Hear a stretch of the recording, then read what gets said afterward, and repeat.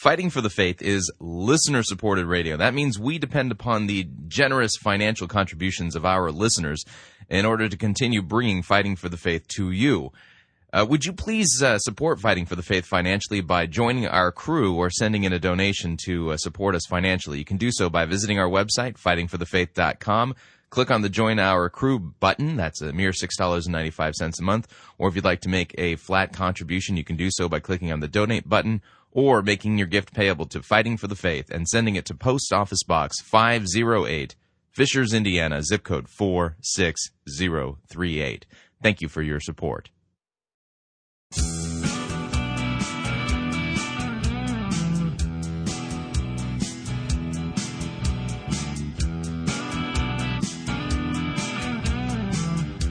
It's time for another edition of Fighting for the Faith. Monday, July 26th, 2010.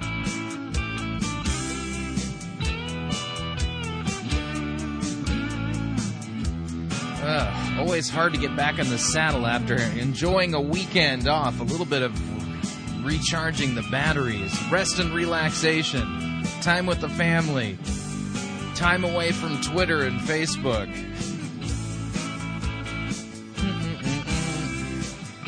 And bad sermons, yeah. Get a break from that, too.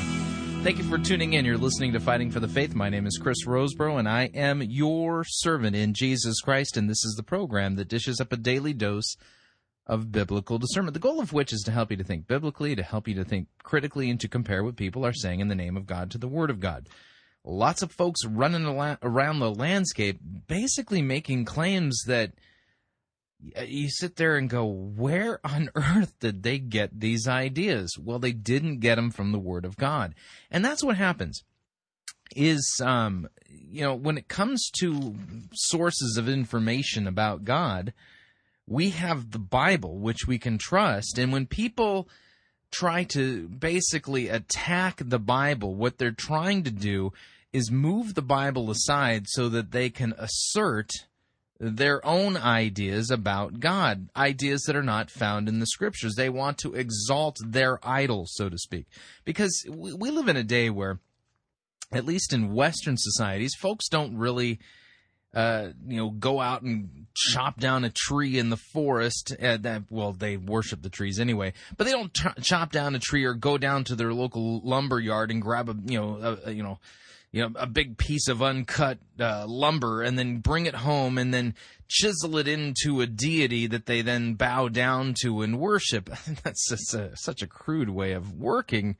Who would want to do that? Because if you did that, then everybody would know what you were doing. And so they're far more sophisticated in their idolatry. And so what they do is it always begins with, you're a bibliolatrist. We believe in the God that's beyond words, and you've turned the Bible into an idol, and we worship Jesus. We don't worship the Bible.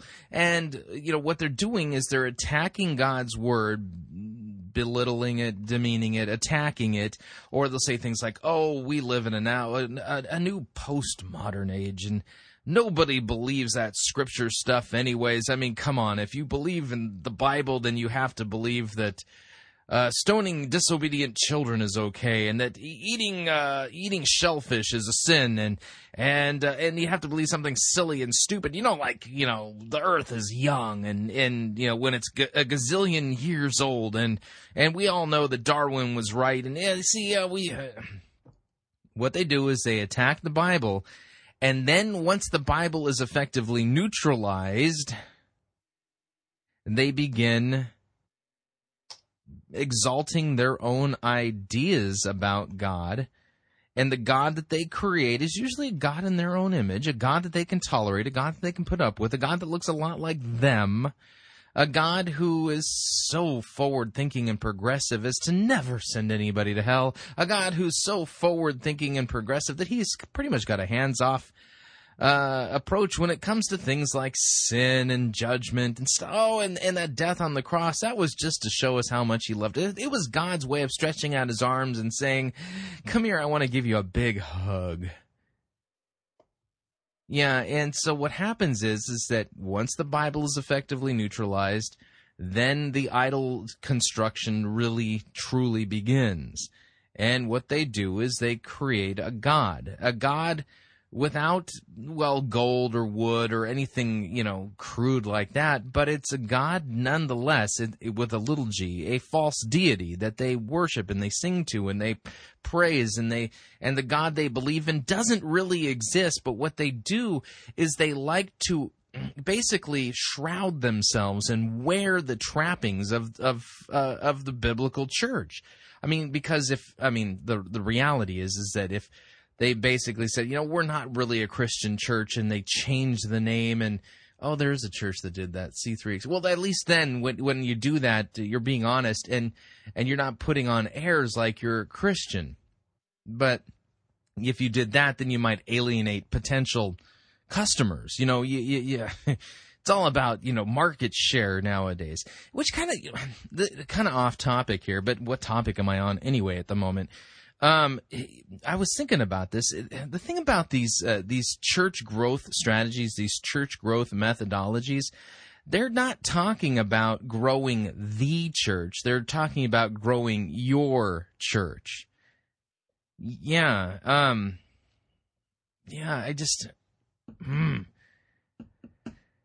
When Paul went out on his missionary journeys, he was sent by the Holy Spirit, and he was with several other believers, in a church. Was it Antioch? And the Holy Spirit set him aside, and all the different churches that Paul planted, they weren't satellite campi of the church in Antioch. They were all part of the church.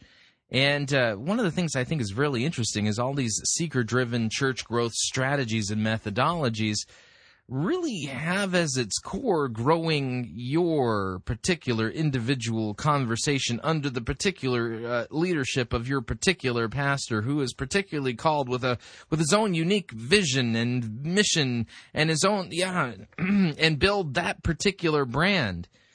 Whereas,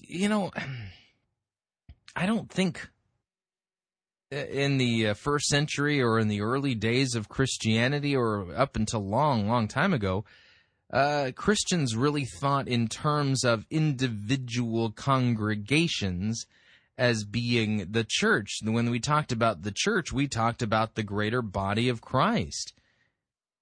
And so, here's one of the things that's nice about doing this radio program is that, yes, I'm a Lutheran Church Missouri Synod guy. I'm a confessional Lutheran, but I don't have any control over who listens to this program. And I'm not doing this program as an outreach for my particular congregation that I'm a member of.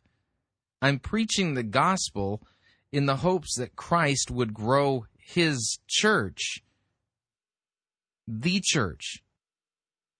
That's it. Anyway, so just some thoughts that have come to me as I've been working through some stuff, so I decided to share them with you. All right, today's edition of Fighting for the Faith, I am way behind on my email. Oh man, I've got several emails here from Pastor Charmley. I'm going to have to. Let me pick one of them today, and maybe we'll get to some more later this week.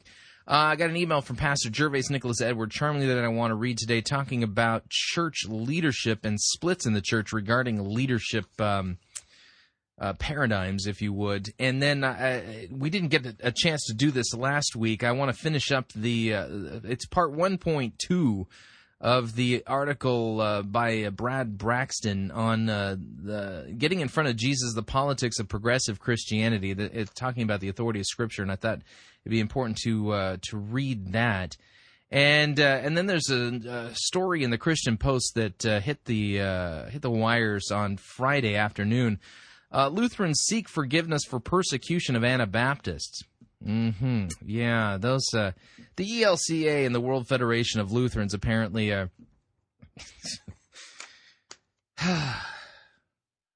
yeah, I won't be joining them in that apology, by the way. And then this is kind of a more subtle story. If we get to it today, it's a story that, let's see, what's the name of it? Shocking Words to Presbyterians is the name of the story, and it's subtle.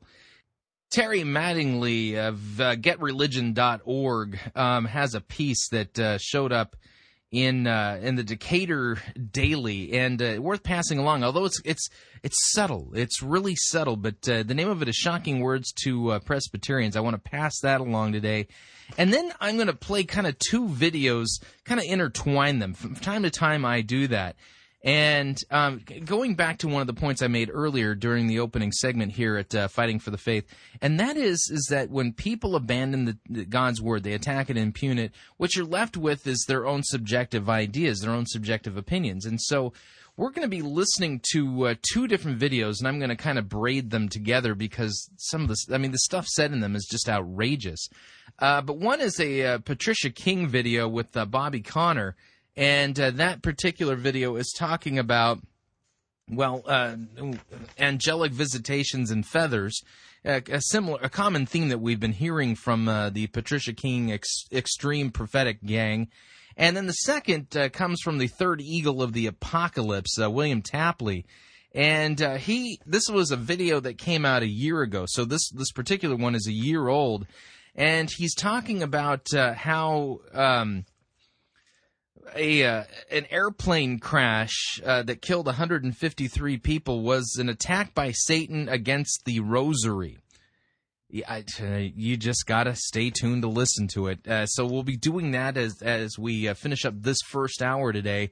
And then our sermon review in the second hour is from Vantage Point Church in Corona, California. They are currently doing a sermon series entitled School of Rock. And the sermon itself is supposedly based upon the Green Day song Boulevard of Broken Dreams. And the pastor preaching, his name is Tom Lanning. And so we're going to be reviewing that today in the second hour. And just by way of kind of a heads up, Tom Lanning, at the very end of the sermon, gives something of a somewhat clear gospel presentation. It's a little bit better than your typical gospel nugget, but we'll be dealing with what he does there in the second hour. So we got lots and lots of ground to cover. Make yourself comfortable. Your listener experience is absolutely important and vital to me, and as a result of it, I want you to absolutely have the best possible listener experience. That being the case, kick up your feet, sit down, relax if you can. And if you want to enjoy an adult beverage, no problemo. We don't have a problem with that here at Fighting for the Faith. And of course, keep in mind, drunkenness, that's the sin. You don't want to take it too far. So, and of course, fuzzy bunny slippers are absolutely in. And of course, if you don't have a pair of fuzzy bunny slippers and you're looking to get a pair, if you go to fightingforthefaith.com, look along the left-hand side of the webpage there, just a little bit down from the top, you will see a link where you can actually purchase a pair of fuzzy bunny slippers for yourself if you happen to be fuzzy bunny slipperless. But again, weather dictates whether you should be wearing that, because if you're wearing them during hot weather, it could cause your feet to sweat, and that would detract from your overall listener experience. So with that, let's dive into the program proper, and let's cue up the email music here. From across the pond, somewhere in Great Britain, Hanley, Stoke-on-Trent. The pastor who's so profound he has four names: Pastor Gervais Nicholas Edward Charmley. I say that lovingly because his emails are very brilliant. And I'm a little bit behind on my emails, but I'm going to do this one first. He was talking about leadership splits. If you remember, we talked about how there have been in the past churches who have split over different leadership paradigms and leadership models.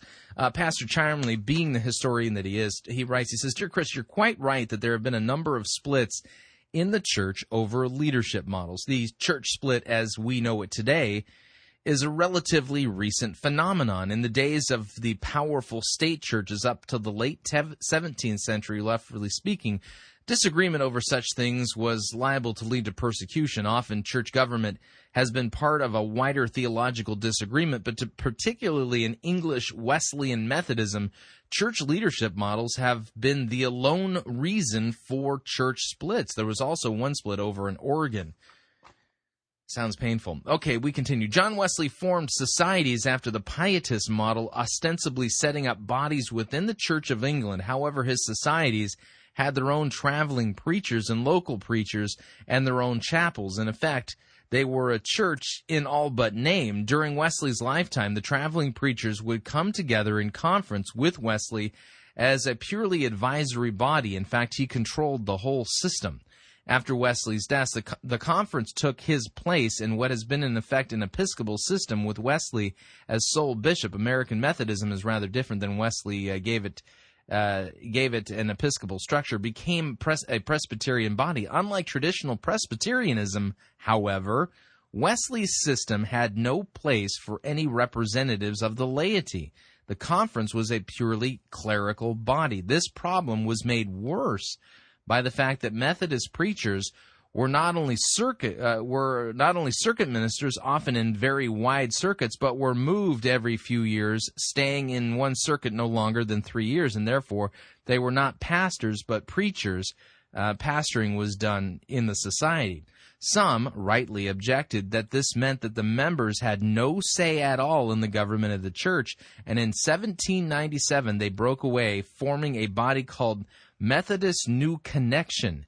In the Methodist New Connection, the conference was made up equally of ministers and lay representatives. Meanwhile, in the Wesleyan body, the strife went on, leading to a number of further secessions in the first half of the 19th century, forming the Independent Methodists, the Protestant Methodists, they were Oregon seceders, and Wesleyan Methodist Association and the Wesleyan Reform Union.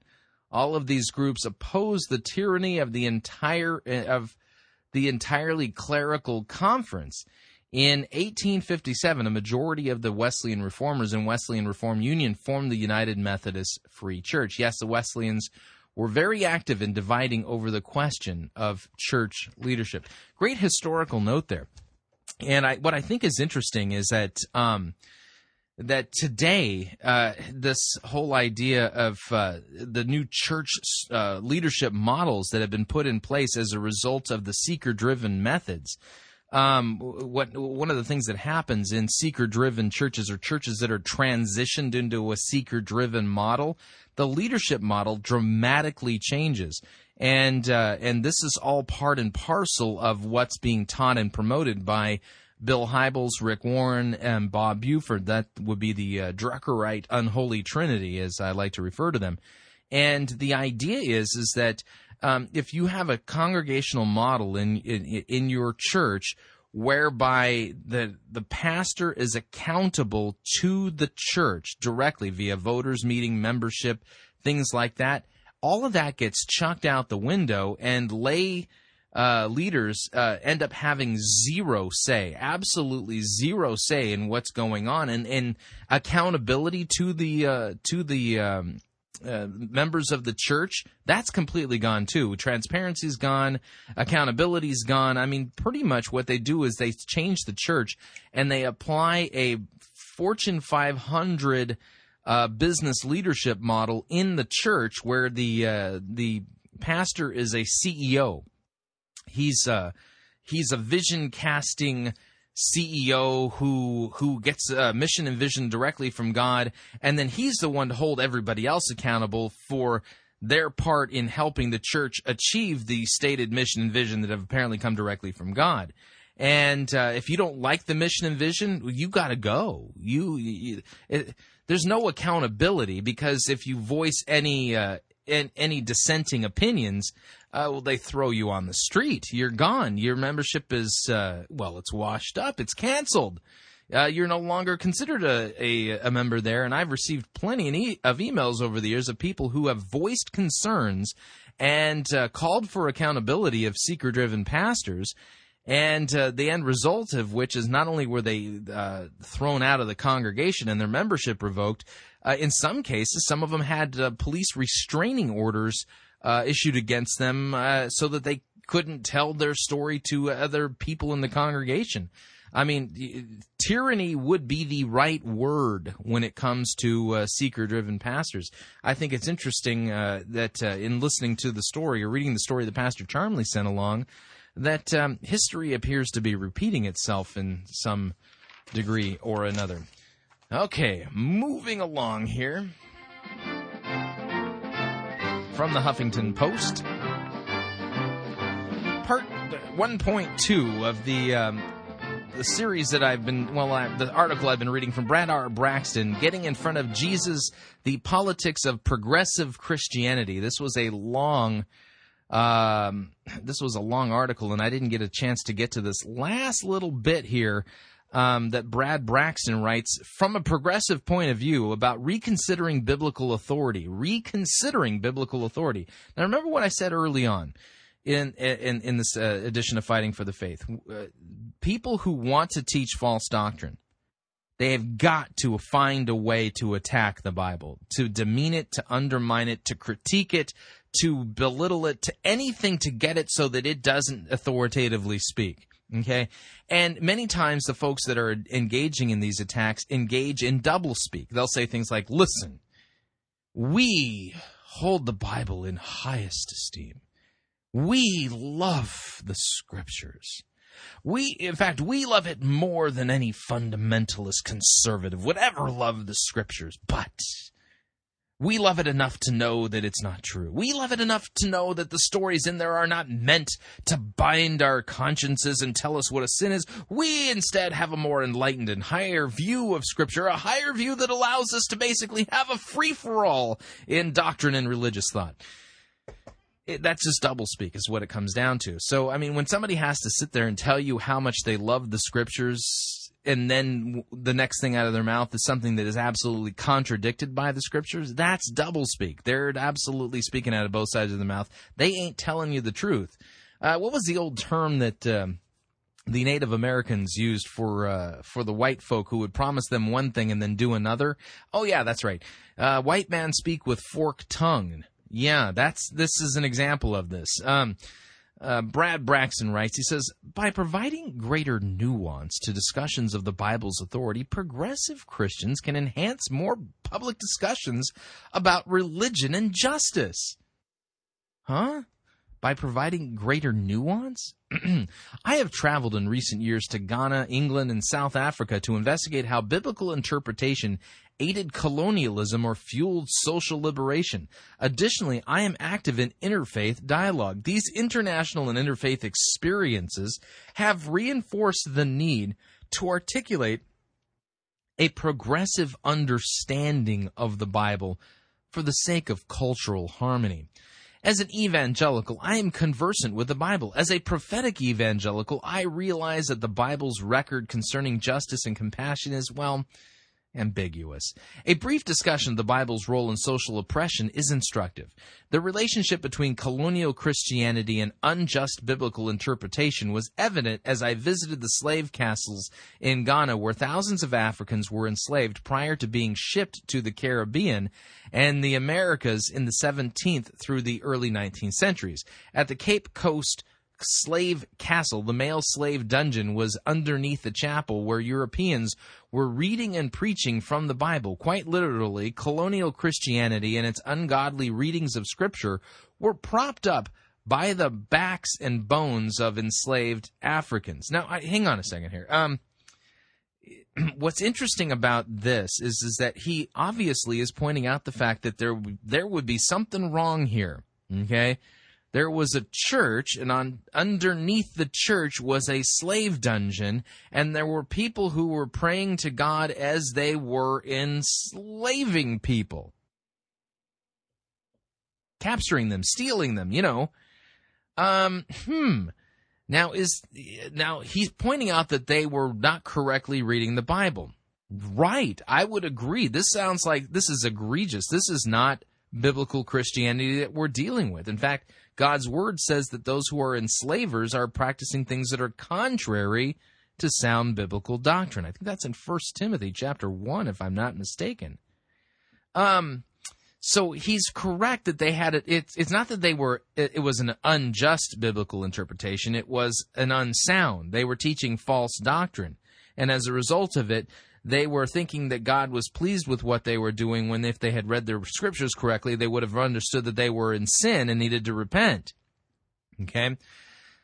But from a progressive point of view, still pretty much anything goes. I mean, there is no hard and fast meaning as to what the scriptures say. But we continue. He says, furthermore, my interfaith conversations have revealed how exclusive approaches to Christian scripture frustrate interfaith dialogue and cooperation. Well, duh, Brad, they're supposed to. When you read the scripture, what communion does light have with darkness? He's complaining about the fact that if you read the Bible with an exclusive approach, that it somehow causes a breakdown in interfaith dialogue and cooperation. Oh, that's so sad. That's exactly what it's supposed to do. Colleagues in other religious traditions have indicated to me the problematic nature of certain biblically sponsored conceptions of Christian evangelism. For example, Christian evangelism that presents Jesus as the only way, the only truth, and the only life perpetuates, even if unintentionally, a genocidal impulse. Oh man. You see, we can't preach Jesus as the only way because it perpetuates a genocidal impulse. Can you give me the facts on that one, please? Seriously, if that were the case, then Christianity would be the most genocidal religion on planet Earth. And yet, examples of militant behavior on the part of Christians that it ended up in people's physical death, kind of like, let's say, the Crusades come to mind. I mean, it's not like they'd never happened. But if the exclusive claims of Christianity really did perpetuate and fuel genocidal impulses, then the Crusades would be the norm, not the exception. This is just ridiculous. Let me continue. This exclusive claim can represent the desire to eliminate all religious others, such as Muslim, Hindus, Buddhists, and Jews, by converting them to Christian. Yes, into Christians. Notice, I want to point this out. He says, this exclusive claim can represent the desire to eliminate all religious others. The word eliminate is kind of interesting because it has what's implied there is kind of a murderous thought. So now if you want to convert somebody from a false religion like Islam, Hinduism, or Buddhism, or today's version of Judaism, that's somehow a murderous genocidal impulse. And that illegally wants to eliminate the religious other. Well, that's exactly what Christ told us to do. Go and make disciples of all nations. There are people, if you read the book of Acts, people who, they stopped being the religious other when it came to Judaism, as well as false idolatrous religions such as the Roman pantheon of gods.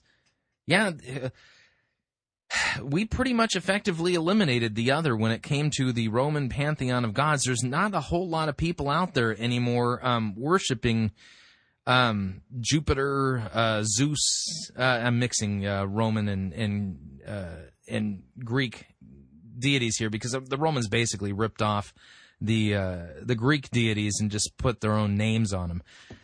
Anyway, yeah, so, look what we did. Oh, man, there's not a lot of people out there worshiping Athena and all those folks. That's a problem. I think an important question to ask at this point is, where did Brad Braxton get the idea that the religious other is somehow a desirable thing? It's not found in Scripture. The first commandment, you will have no other gods before me. God, the God of the Scriptures, the God of the Bible, he is not interested in people maintaining an identity in a religion to a false deity. He calls all men in all nations to repent of idolatry and to worship the one true God, the God who died on the cross for all of their sins. So, Brad Braxton, as somebody who claims to be a progressive Christian, somehow thinks that it's a good thing to have religious others. That's the phrase for it. That's just the purpose of that phrase, religious other, is to basically convolute things so that people somehow think that that's a positive thing. It's not. Those people who are worshiping Allah, the god, the gods of the Hindus, practice the Buddhist religious ethic, even modern-day Judaism, because they deny that Jesus is the Messiah, they are caught up in false religious systems. And they do not properly acknowledge the one true God, and they are guilty of idolatry. And that sin was atoned for and propitiated by the work of Christ on the cross, and Christ calls them to repent and be forgiven. Yet Brad Braxton, because of his denial of Scripture, he does this doublespeak here, thinks it's somehow a good thing to have religious others. But if you understand the Scriptures and you listen to them and what God has said, that's not a good thing. That's a bad thing.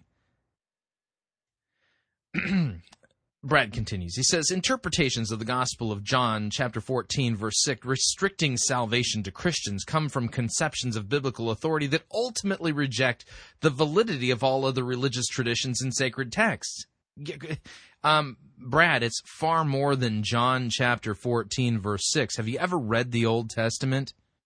I mean, the Old Testament is like a long-running story of God calling his people out of idolatry.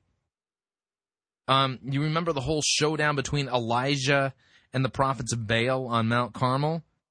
There was the prophets of Baal calling out to Baal, "Oh, Baal, please save us.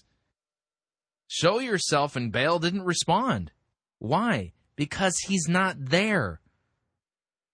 Not only are the lights not on, there's nobody home. There never has been. Baal never existed. He doesn't exist. He's a false god. And it was a bad thing to be worshiping Baal. And it always has been and it always will be. So it's more than John 14:6. That's like the whole subplot of the entire Old Testament. These approaches present an exclusive Jesus who banishes his billions of people to hell simply because they encounter the sacred somewhere other than Christianity. Again, no. It's not that they encountered the sacred somewhere other than Christianity. They never did experience the sacred, because if they had, they would have repented of their sins and idolatry and worshiped the one true God. What makes you think they're experiencing the sacred? According to Scripture, they're not experiencing the sacred, they're experiencing the satanic.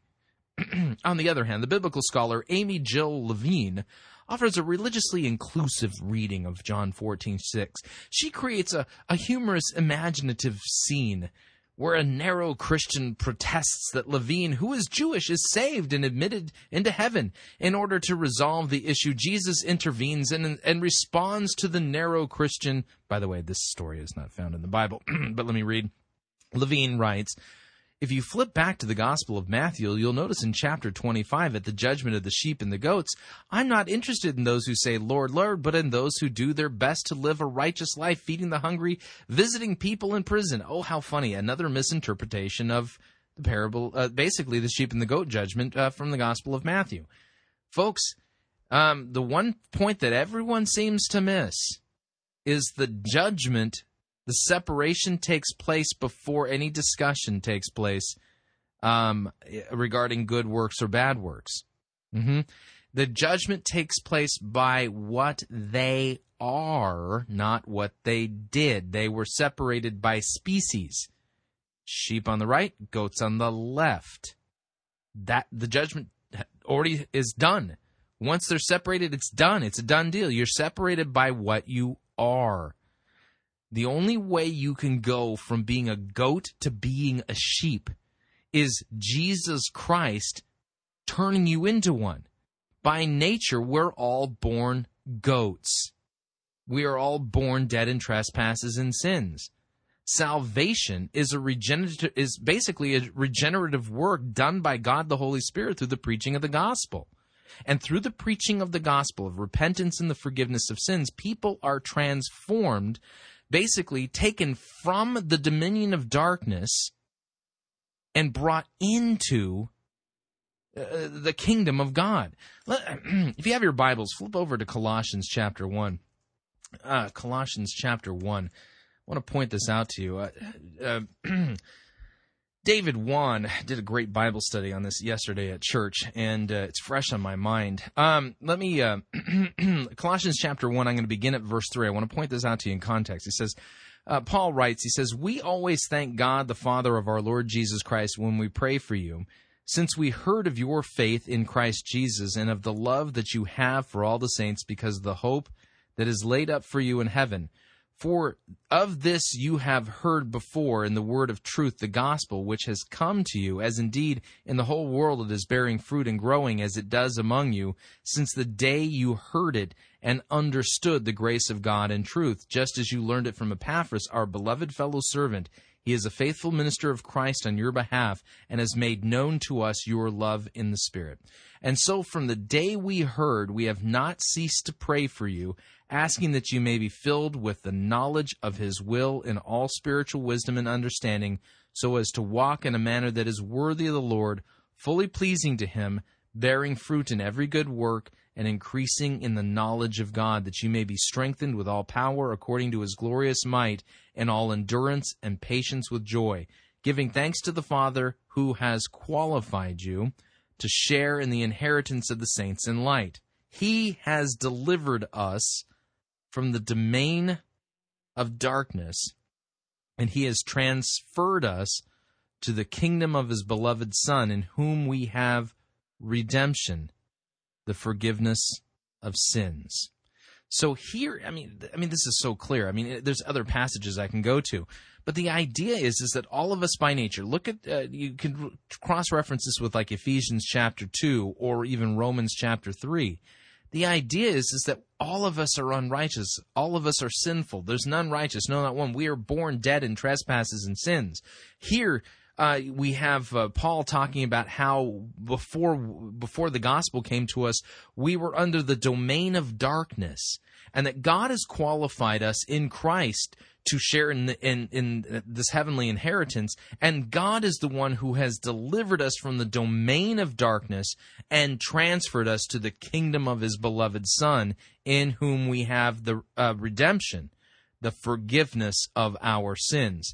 So Levine here is completely misreading Matthew 25, because she thinks that, in Matthew 25, what we're seeing here is that Jesus is basically letting anybody in who does their best to live a righteous life and feed the hungry and visit people in prison. No. They were separated by their species. The sheep and the goats were separated by what they are. Those who've been transferred from the kingdom of the domain of darkness into the kingdom of Christ, those are the ones who have received and believed and trusted in God for the forgiveness of their sins. And they do good works by nature, because that's what sheep do. Okay? Levine says, Jesus continues, I'm saying that I am the way, not you, not your church, not your reading of John's gospel, not the claim of any individual Christian or any particular congregation. I am making the determination, and it is by my grace that anyone gets in, including you. Do you want to argue?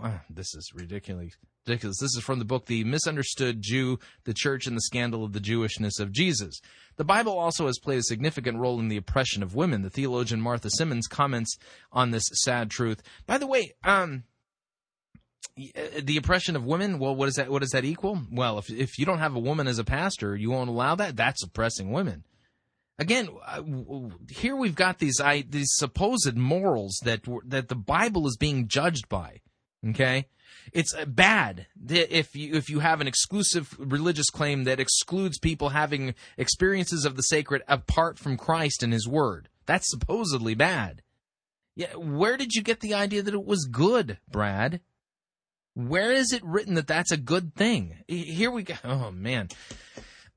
Women have been written out of history, and their bodies have been made irrelevant and therefore acceptable as sacrifices for slaughter in the Bible and in contemporary churches, which do not consider women living images of God and all with all rights and privileges attendant thereto. What? Martha Simmons wrote that women have been written out of history. Have you read Jesus's genealogy? Not only are there women in the direct line of Jesus Christ, there's prostitutes. Oh, man. So, no, they haven't been written out of history. Read the Old Testament. I mean, you ever read the book of Ruth? About Ruth and Naomi? You ever read Esther? There's some powerful women in the Bible. Oh, man, this is ridiculous. Women have been written out of history, and their bodies have been made irrelevant and therefore acceptable as sacrifices for slaughter in the Bible. Really? Where are all these mass female sacrifices in the Bible? I don't recall any virgins being thrown into volcanoes in the Bible. That just doesn't even ring a bell. In light of this genocidal impulse against women, the theologian genocidal impulse apparently now. So, if you believe in the exclusivity of Christ, you have a genocidal, murderous thoughts against people in other religions, and if you believe in take the Bible literally, you now have genocidal impulses against women. This is, this is propaganda of the worst kind. No, I don't have any genocidal impulses against women, and you be lying if you say otherwise. This is ridiculous. I mean, these are words that have no meaning. So, apparently, you Christians out there, if you take the Bible literally, you must have genocidal impulses against women. The theologian Mercy Adouye raises a pertinent question. What does the gospel, when preached, really do to affect betterment in women's lives? Why is that even... oh, man. No understanding of biblical history, too. Christianity really did elevate women above, the way they were treated in Roman in Roman civilization, in the Greco-Roman civilization, even in Middle Eastern cultures. Oh man, I mean, this is just absolute. This is a complete liberal rewrite of history, and these questions that are being raised. I mean, first of all, they're being raised in such a way that they're not historically accurate. It's propaganda. It's not even true. I mean, it's begging the question. It's all kinds of stuff that's going on here. I mean, these are straw men at best. Anyway, that's about all that I can stomach. If you want to read the rest of it, it is available at the Huffington Post in the religion section. Brad R. Braxton's The Politics of Progressive Christianity. Boy, do I feel like this is going to end up having to be something that I do some writing with. Okay, we're well past our first break. If you would like to email me regarding anything you've heard on this edition or any previous editions of Fighting for the Faith, you can do so. My email address is talkback@fightingforthefaith.com, or you can ask to be my friend on Facebook. It's facebook.com/Pirate Christian, or if you follow me on Twitter, my name there, Pirate Christian. We'll be right back. Ugh.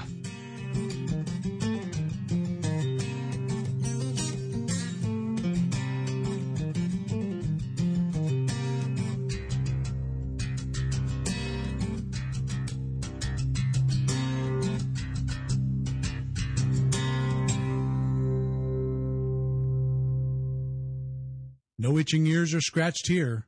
You're listening to Fighting for the Faith. You're listening to Pirate Christian Radio. We'll be taking your false doctrine now.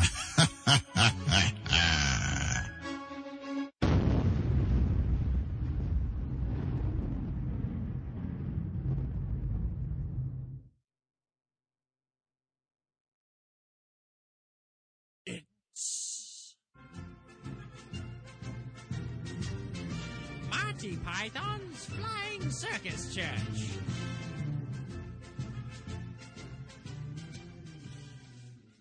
You're listening to the Emergence Sports Network here on Pirate Christian Radio. You've tuned in just in time to catch today's emergence ball match between the Promo Bombers and the Majestic Mystics. Today's match is proudly brought to you by Rex Kwando's Bible Pants. There's the buzzer, and they're off. McLaren dribbles a pigskin down to first base, takes out his putter, and... Whoa! Jones checks McLaren against the boards, and then passes to Paget in left field. But wait, Bulls Weber is charging from the 10-yard line, and she slam dunks from the foul line. That's a birdie. The crowd is going wild. When was the last time you saw something like that? I don't think I've ever seen anything like this.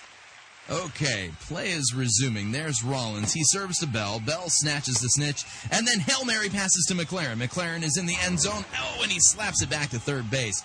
Tickle grabs her wicket and then punts one out into center court. It looks like Jones and Paget are double-teaming Bowles Weber. He doesn't have a shot, so she slices one off into the rough.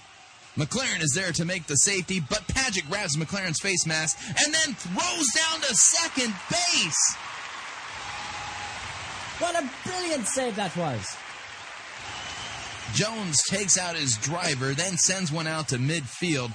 Tickle headbutts the ball and then sends it back to McLaren. He vaults over the pommel horse. Oh, and he sticks the landing! Unfortunately, the degree of difficulty wasn't that high, but McLaren racked up 7 brownie points.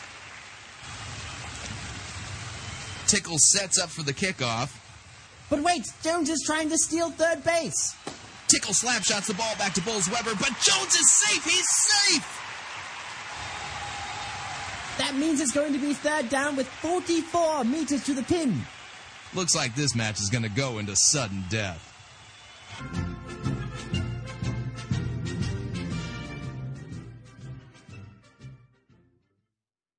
Dr. Rod Rosenblatt discussing the Church's need for world-class scholarship and the unique way in which the British academic model offered at the Wittenberg Institute can help provide you with a top-level postgraduate theological degree.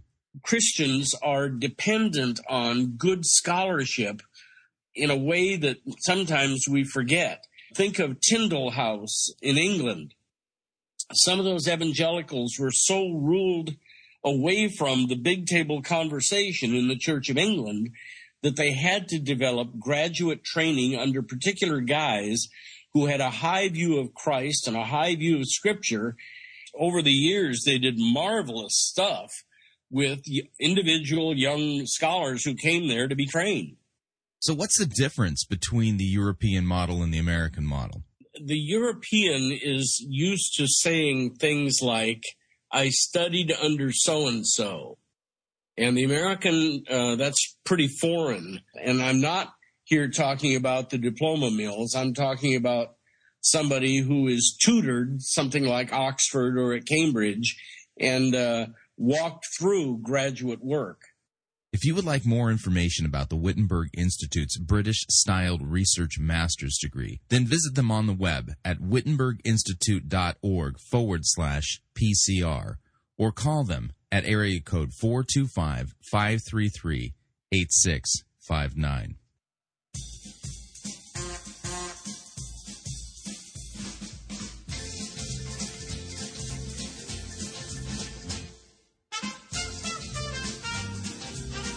Keep more of your money in your pocket. Hi, Chris Roseborough here. If you're planning to travel anytime in the near future, then don't pay more for airfare, hotel rooms, or rental cars than you need to. Longtime Pirate Christian Radio featured advertiser Cheap O Air can save you a Tijuana taxi load of money on all of your travel needs. Plus, Cheap O Air has a seasonal promotional code for all of our listeners that will save you an additional $10 off of Cheap O Air's already low prices. Visit piratechristianradio.com/cheap, write down the promo code, and then click on the banner, and then book your travel today. Again, that's piratechristianradio.com/cheap.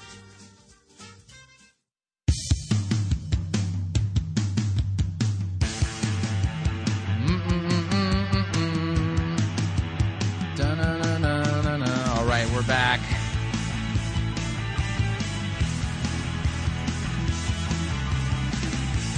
Warning, if you're getting information that contradicts the Bible, you're not teaching what God's Word says. I don't care how moral you think you sound.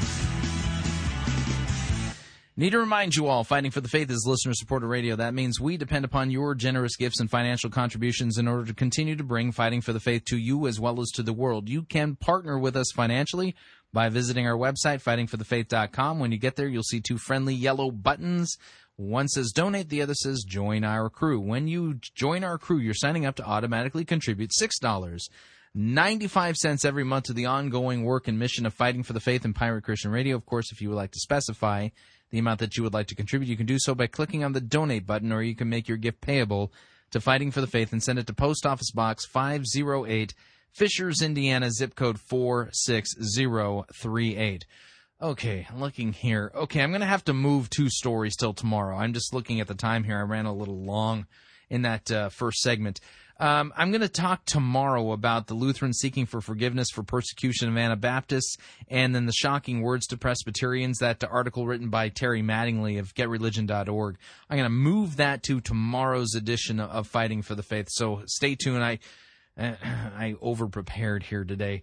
What I want to do, though, kind of in the same vein of what we've been, if you just tuned in, what you missed is that I just read part of the progressive Christian, in quotation marks, considerations regarding biblical authority. And what happens is that they claim to have a high view of Scripture while attacking what the Scripture says. And when that happens, you end up basically coming up with ideas about about how God is supposed to be, but those ideas aren't grounded in what God has revealed about himself. And that's ultimately what we were seeing there going on with Brad Braxton's piece. God was being judged because God gives exclusive claims about himself. You shall have no other gods before me. Jesus says, I am the way, the truth, and the life. No one comes to the Father except for through me. And that's clearly understood in light of what Scripture says as far as repentance and the forgiveness of sins in Jesus' name and trusting in Christ. Those who believe in Christ are saved, and those who do not remain under the wrath of God, as John chapter 3 says. And so what happens is that people engage in all kinds of interesting, neat little word games and parlor tricks as a means of trying to circumvent, subvert, and eliminate what God's Word says, and to exalt their own ideas as ideas that have their origin in the mind of God. So what happens is that what God's Word teaches about the proper complementary role of men and women, that they are both created in the image of God, that they have complementary but different roles, that gets attacked. And basically, if you believe that, then you're for genocidal views of women. No, you're not. That's inflammatory lying and propaganda about Christians. Okay, so my question is, where did you get the idea that your ideas regarding the role and function of men and women and their different roles, that they're supposed to all be the same? Where did you get that idea? Who revealed that to you? And why are you using that to judge the Bible? By what authority are you doing that? See, that's what has to happen here, because these folks they're basically attacking the Bible while claiming that they have a high view of Scripture, and they always veil themselves in religious language, but their religion attacks what God's Word says. Therefore, it's not a religion that truly abides in the words of Christ. It's a false religion and an idolatrous religion that is at war with biblical Christianity, and you have to see it that way. Now, one of the things we do here at Fighting for the Faith is we regularly feature Patricia King, Bobby Conner. Now he's becoming a regular feature, as well as William Tapley. And I throw them in here at the end, not for comedic relief, although what they say is comical in some senses. It's absurd. But this is here's the deal. There is no qualitative difference between Patricia King, William Tapley, Bobby Conner, and progressive Christians. None whatsoever. There's no qualitative difference. The reason why there is no qualitative difference, they all are exalting their own absurd ideas and basically are deluded and deceived into thinking that their ideas about God are true. Now, Patricia King spins a bizarre yarn, and they're silly stories. William Tapley, I mean, the guy's a taco short of a combo plate. But here's the deal. I challenge you to answer the question. Can you give me a qualitative difference between the bizarre ideas of William Tapley, Patricia King, Bobby Conner, and Brad Braxton? Brad Braxton sounds far more sophisticated. I mean, he's a progressive. He writes for the Huffington Post. That's supposedly a great religious journal of note of some kind. I mean, he's studied theology. He's a professor. So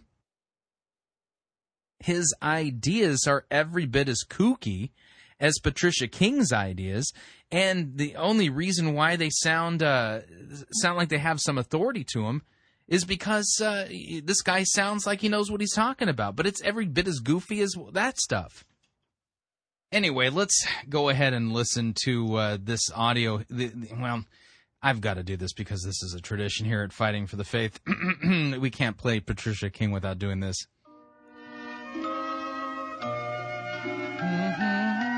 Fractured fairy tales. And that's what this is. All of this is. Progressive, Patricia King, doesn't matter. They've chucked the Word of God, and their own bizarre ideas have been elevated to a place where they don't belong. Here's Patricia King introducing Bobby Conner. Hi, the last number of months have been over the top awesome with God.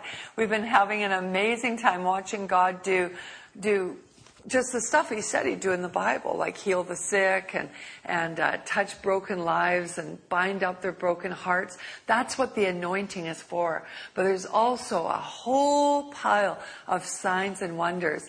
Gemstones falling, glitter falling. And one of the things we've noticed is feathers. In fact, when we were in New Orleans over... Oh, man. Where in the Bible does it say that... feathers are supernatural? The summer, there was one meeting that we did where a baby eagle feather fell in a meeting. Over the years, we've had different types of feathers. I remember when an angel named Swift showed up at the very first time it ever manifested in my midst. It was an eagle type of angel. But right after it manifested in a vision, about 2 days later, I got all these eagle feathers all over my office floor, down the stairway into my home.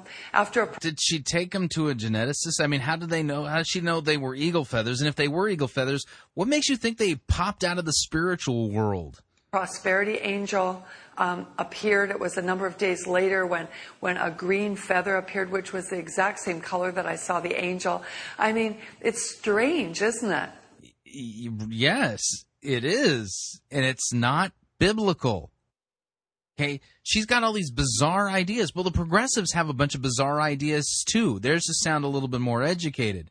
But their origin is the same. It's not in the mind of God. It's in the imagination of whoever's speaking. It's strange, but that's what signs and wonders are for. God shows a sign and it makes us wonder, Oh, man. But it causes us to stand in awe of God. Well, you're about to hear a testimony from Bobby Conner as he talks about feathers falling. Is that strange? Yeah, but God is that awesome. God doesn't talk about feathers. Okay, now we'll kind of ravel this in. Here is a video from a year ago from William Tapley, the third eagle of the apocalypse, talking about how Satan was trying to attack the rosary. Listen carefully. Welcome to Revelation Unraveled. I'm your host, William Tapley, also known as the third eagle of the apocalypse and the co-prophet of the end times. Today, for the second time in a little over 2 weeks, Satan has used a plane crash in his attempt to discredit the rosary. The Caspian airliner that went down this morning carried 153 passengers and 15 crew members. 153, of course, is the number of Hail Marys in a complete three-mystery rosary. I had no idea that was the case. I don't do the three-mystery rosary. And 15 is a number of decades in a complete three-mystery rosary. As you may recall, a little over 2 weeks ago, a Yemeni plane crashed with 153 passengers. All but one were killed. God saved one teenager in order that Satan could not discredit the number 153. So why did God allow Satan to kill 153 passengers and 15 crew members today? Satan succeeded today in his attempt to besmirch the Rosary because he was willing to take down a Gog-Magog airplane. Ah, yeah, right. Because Satan, by taking down that Gog-Magog airplane, was trying to besmirch the Rosary. Here's Bobby Conner.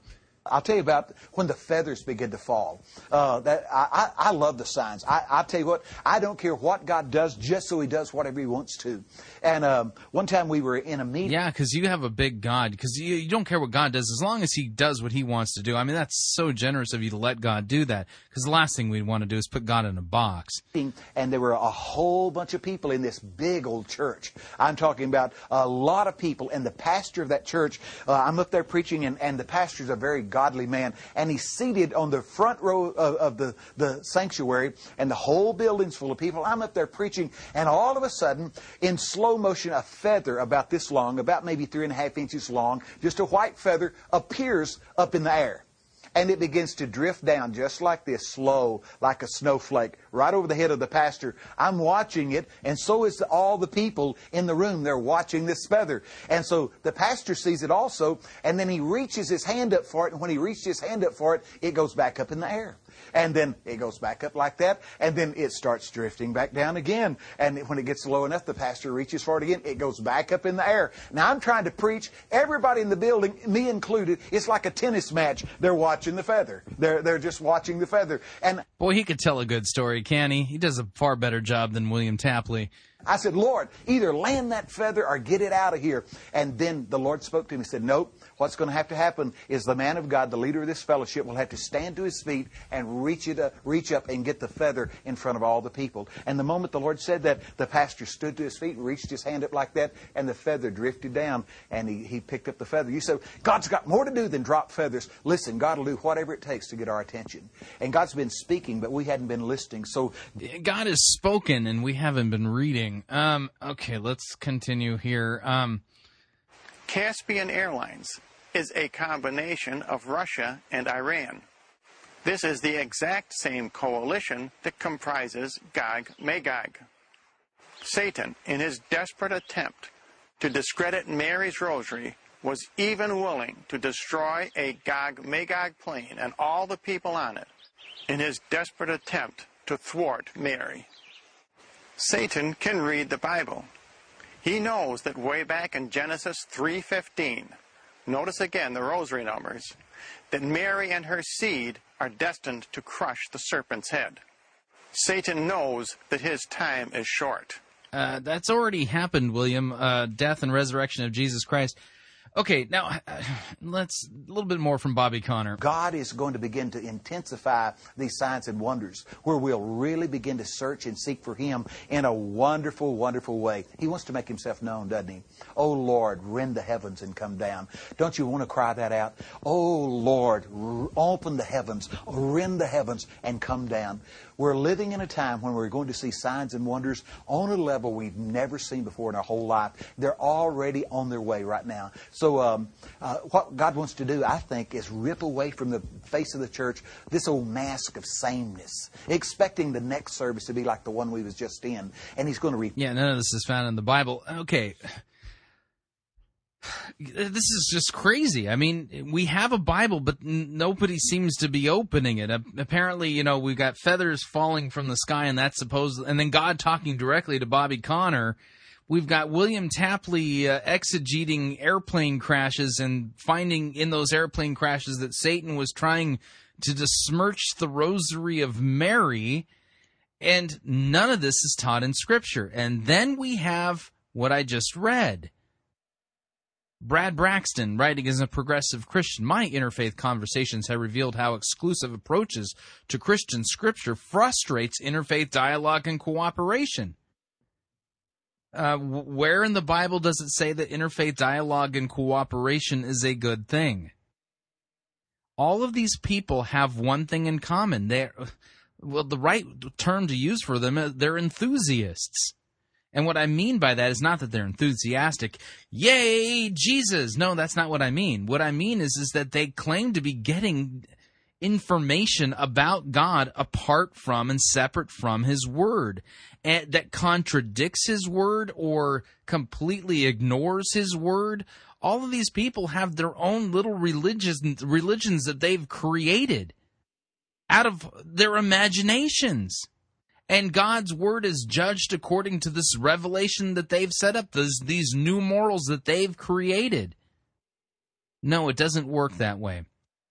God's Word is true, and it's to be understood by reading it in context. Nowhere in the Scripture does it teach that chicken feathers falling from the sky is a sign from God.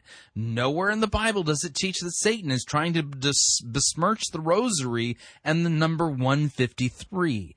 Nowhere in the Bible does it teach that interfaith dialogue and cooperation is a good thing and that it's a bad thing when we don't recognize that other people in other religions are experiencing the sacred. They're not. God's Word clearly says that they're not.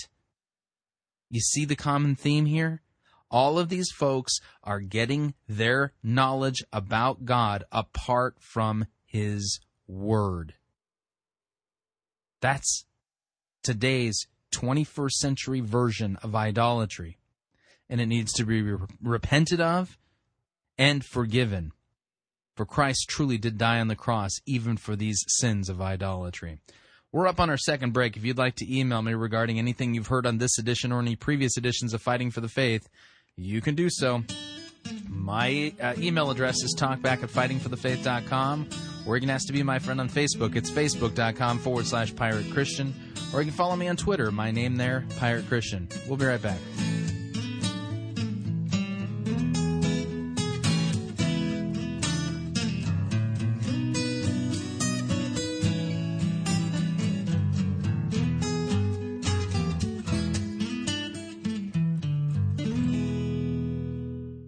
Relevance Schmelevance. We preach Christ crucified for our sins. You're listening to Fighting for the Faith. This is the air I breathe. This is the air I breathe.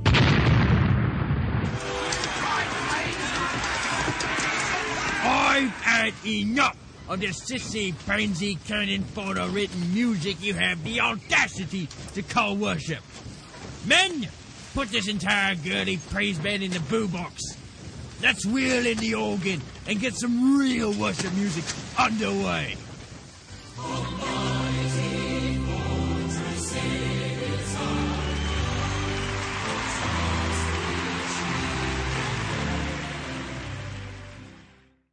Ye be listening to Pirate Christian Radio.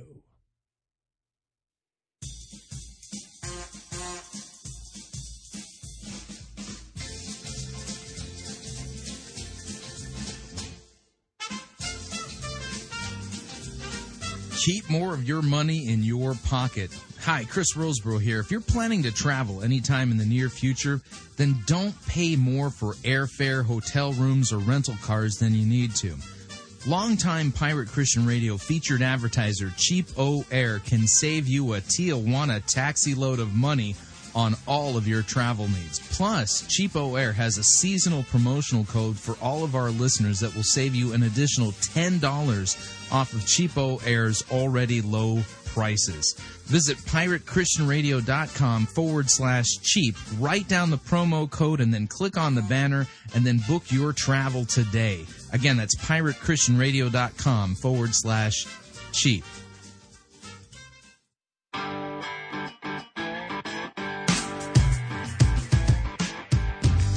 All right, we're back. Hour number 2 of Fighting for the Faith, sermon review time.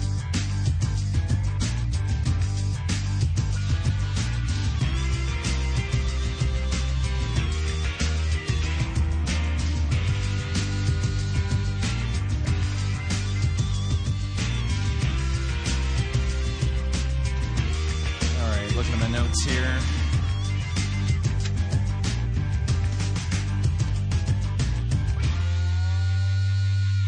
All right, time for the sermon review music. Maestro, hit it.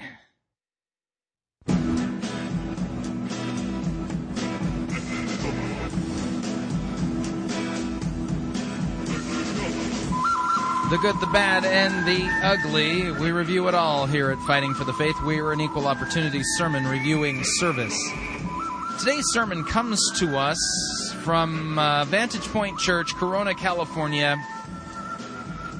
Pastor Tom Lanning presiding. The name of the sermon series is called School of Rock. Oh, man. By the way, I cannot stand Jack Black. Any movie that he's in, I hate. It just always turns out that way. So I'm not a fan of the movie School of Rock, nor do I think it's appropriate fodder for a sermon. But the School of Rock sermon is supposedly somewhat loosely based upon the theme from the Green Day song Boulevard of Broken Dreams. You know, the question immediately comes to mind.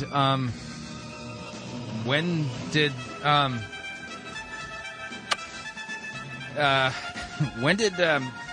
Green Day become a Christian band? Yeah. Let me kill the music here. So, oh, man. I mean, when are we just going to get back to, preaching the Bible and God's Word? Now, as you listen to this sermon, what I would like you to do is I want you to listen carefully to how Tom here uses God's Word. The reason I say that is because there's something's off here, and that is that as he listens to these stories, he completely rips them out of their greater context.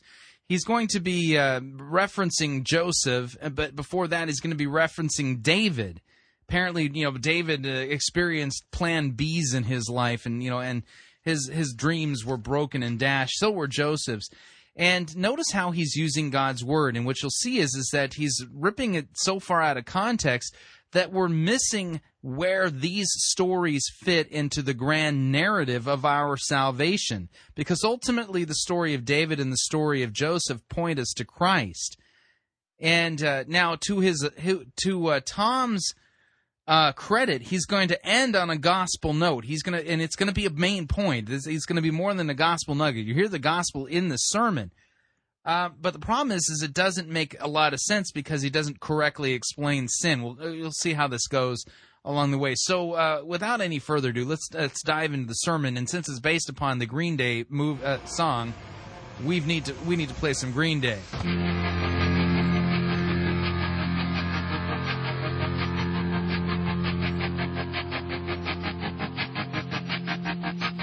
Yeah, I really enjoy guys who wear heavy eyeliner and mascara. I walk a lonely road, the only one that I have ever known. Don't know where it goes, but it's only me and I walk alone.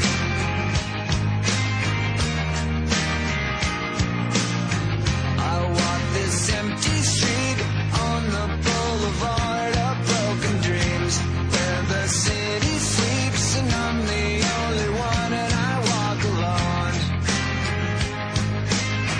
I walk alone, I walk alone.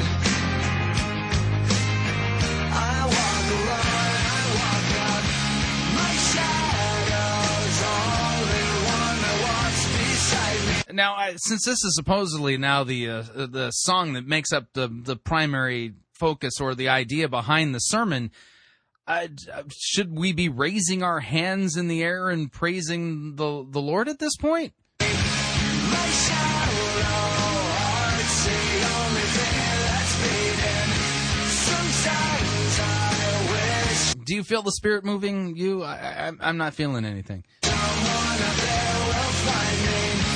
Till then You know, that guy looks nothing like Jesus. I'm watching the video as the music's playing. He looks like death warmed over.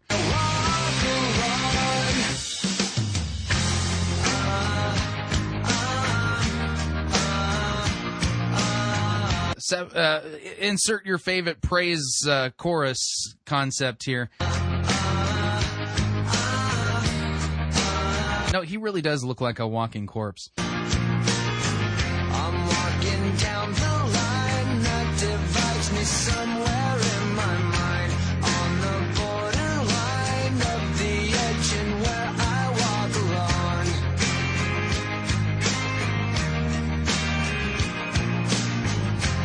Read between the lines, what's spelled up and everything's alright.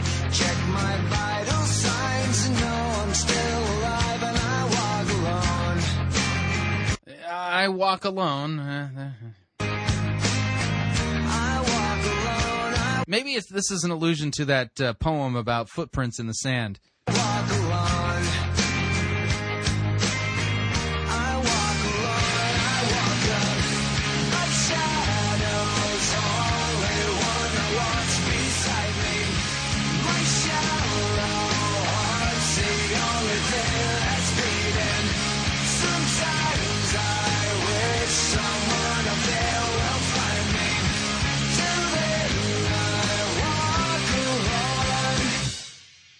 All right. And now for the sermon, based upon Boulevard of, well, at least some kind of reference to Boulevard of Broken Dreams. Hey, I always feel like I have to give this disclaimer when I'm speaking. My name is not Mark Lee, okay?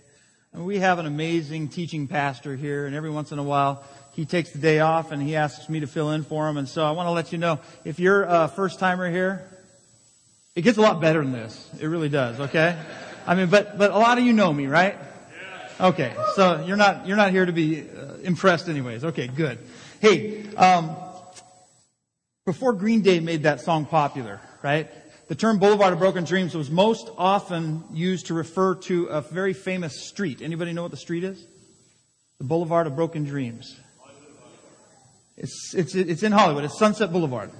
Sunset Boulevard through the years has kind of become the symbol of, many, many, many untold broken dreams of untold dreamers who came to Hollywood searching for that elusive thing known as stardom, right? Or maybe you've seen this picture. It's kind of a famous picture. It hangs in the Louvre, actually, in Paris. And it's a picture depicting this diner kind of suspended in time with those 4 iconic tragic figures in it. Each one of those people kind of have come to represent broken dreams and shattered promises, haven't they? How many of you are old enough? How many of you are experienced enough to remember when Elvis Presley died? Anybody? I even remember when Elvis died. How about Humphrey Bogart? Anybody remember when Humphrey Bogart died? Okay. How about Marilyn Monroe? Anyone remember when Marilyn died? You guys are old. No. How about James Dean? Anybody alive? I don't even remember what year it was. Anybody alive when James Dean died? Does anybody know who James Dean is? He's not the Sausage King. Okay? Well, okay. Let me ask you this then. Do you remember the day that you discovered that your life wasn't quite going to turn out the way you thought?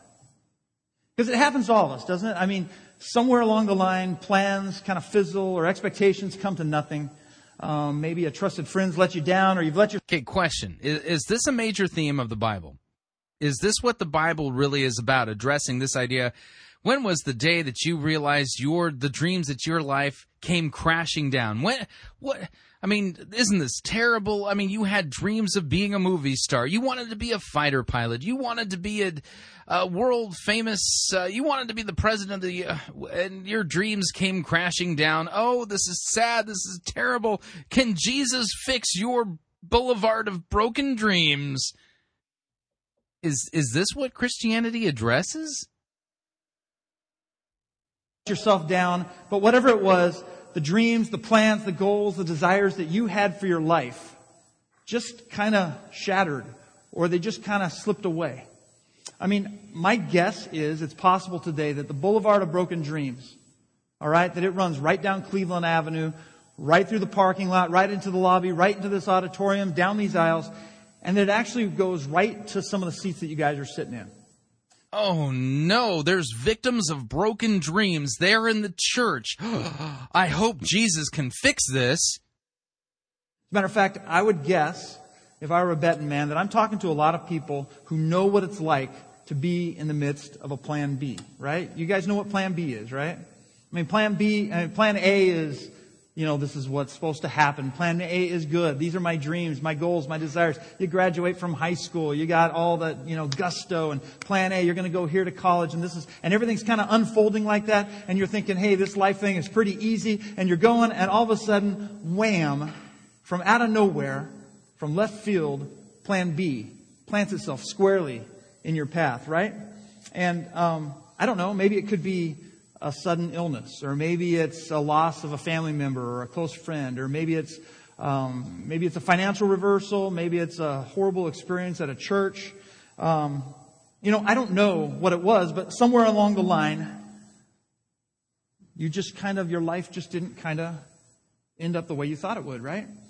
Now, if there's any of you who are sitting in here right now and you say, I don't really know what you're talking about, okay? My life has been plan A all the way, baby. I mean, everything that I try, I'm successful at. My life is awesome. I've never seen a plan B, okay? I've got news for you, all right? The rest of us, we hate you. No, we really hate you. I got to point something out here. Does this sermon apply to somebody who, is living their dreams? I mean, let's say that, somebody wanted to be an attorney when they grow up. They went to law school, they became an attorney, they became a practicing lawyer in a reputable law firm. Maybe they went to Harvard Law, and then on top of it, they got the job that they had always wanted and was able to become a partner in the law firm at a pretty young age. Does Jesus have anything to offer that person? Or is Jesus only for the people who live on the boulevard of broken dreams? Yeah. No, we don't hate you, but the news is that plan B is coming. I'm not the type of person I'm not saying that to be dramatic or... But what if it doesn't come? That's the good news, that plan B is coming? Oh, don't worry, you'll get yours. I don't look over my shoulder or wait for the other shoe to drop, but it's just true, isn't it? And the reason I know this is because a lot of plan Bs actually are our fault, aren't they? We bring a lot of plan Bs into our own lives because of the decisions we make. I mean, maybe you can relate to this. You're sitting in your jail cell, and you're saying, why, God? And the voice comes from on high, and it's not God's voice, it's Freddie, your cellie. He's in the bunk above you, and he's like, because you jacked that old lady for her electric scooter, knucklehead, But some plan Bs are just our faults, right? Maybe those are the easier ones to deal with, but some plan Bs are things that other people do to us. And probably the hardest plan Bs of all to accept. Maybe they're the ones that maybe you can't blame anybody. You can't really... Where's the sin in this? And what did Christ do in regards to these things? I mean, if you're in prison because you stole an old lady's scooter, isn't that a sin?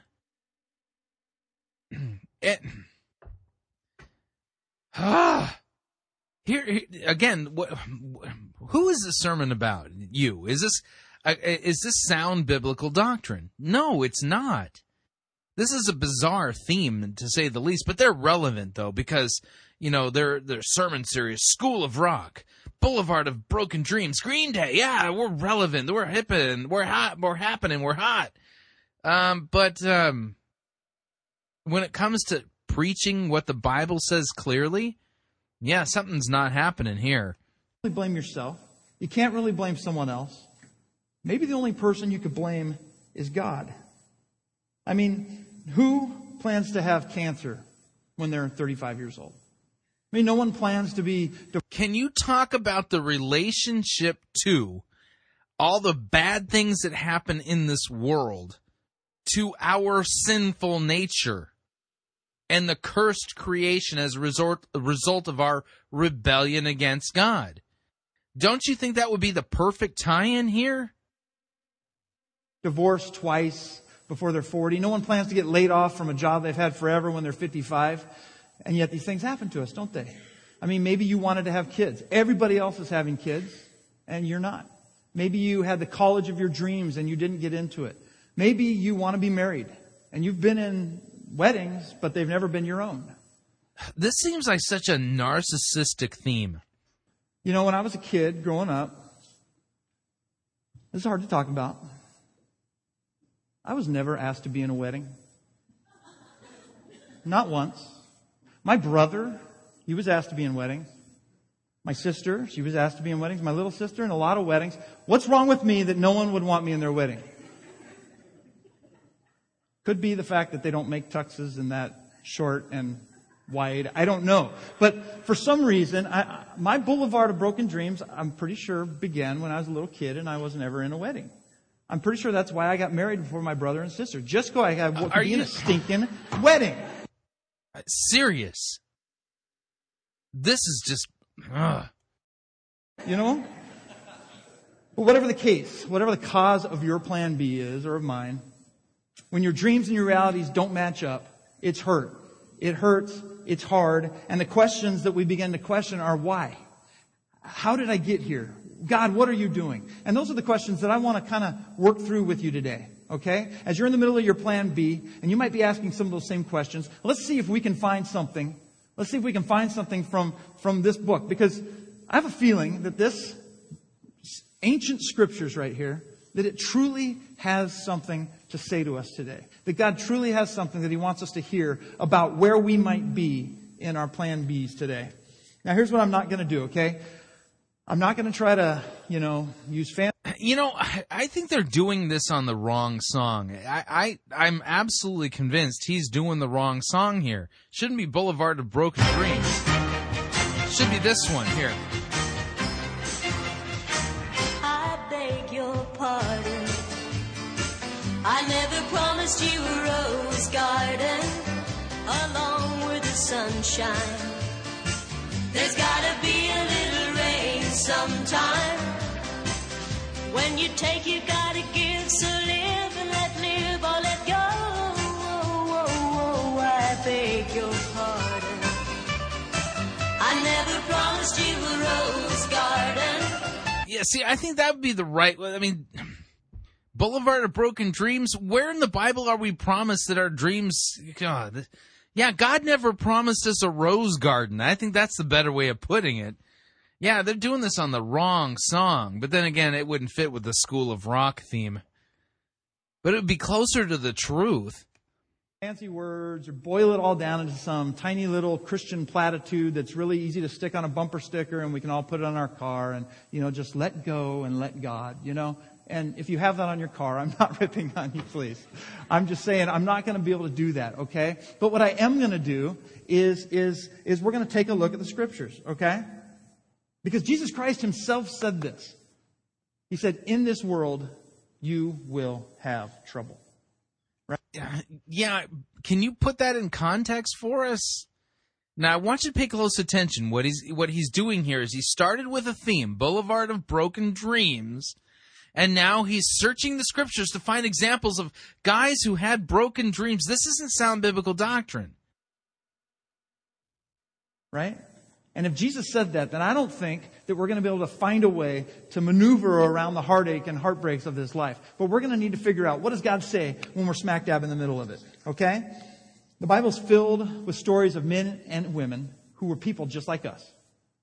I know you think of them, and I think of them all the time as just Bible stories and Bible characters, but they're true stories written about people like you and me. People who found it very difficult to go through a life. People who thought that their lives would turn out one way and they turned out another way. People who knew what it was like to walk down the boulevard of broken dreams. We're going to look at two of those guys today, okay? And we're going to try to find out what we can learn from their lives to help us as we walk through our lives together. So let's pray.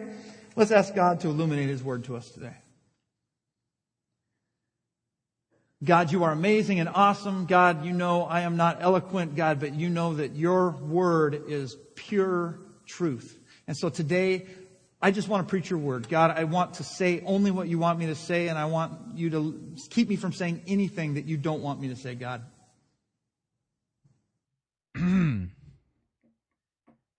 If you want God to answer that prayer, Tom, then you need to really spend some time studying God's Word. God, thank you for illuminating your Word to us today. In Jesus' name we pray. Amen. Okay, now we're going to take a look at the Bible here, okay? So we're going to look at a few scriptures. I want you guys to get ready to go with me on this journey. The two guys we're going to look at today pretty much epitomize a life filled with plan Bs, okay? They knew what it was like to have plan B after another. Now, the stories we're going to look at, they're going to really react to these plan Bs in two very different ways, and where they end up is a direct result of how they acted when they were in the middle of their plan Bs. The first guy we're going to look at is a guy whose life can be found in the book of 1 Samuel. Okay, so I'm going to let you turn there right now if you want to. 1 Samuel chapter 21. It's in the Old Testament. And the guy we're going to be looking at is a guy named David. Now, David, if you're not really familiar with him, David was the shepherd boy who would become king. And you might think, if you don't know a lot about David, you might think, well, he couldn't have had that many broken dreams if he was a shepherd who became king, right? But the reality is David had a life that was filled with heartache and heartbreak. A lot of it he brought on himself. Some of it he didn't. But he had a life that was just filled with it. And what we're going to see is how he reacted to it in this instance and what we can learn from that. 1 Samuel 21 is beginning a story, but I want to kind of get us up to where this story starts. Okay, so here's David's life in a nutshell up until then. David is a shepherd boy. David is anointed by Samuel, the prophet. He's anointed to become king. And then after Samuel tells David he's going to be king, Samuel just leaves, and David's still just there tending his sheep. Okay, but then David's dad says, David, go to your brothers and take them some lunch. They're on the front line fighting the Philistines and Israel's army. So David goes and sees his brother, and he also sees this Philistine giant named Goliath. Okay, you're there.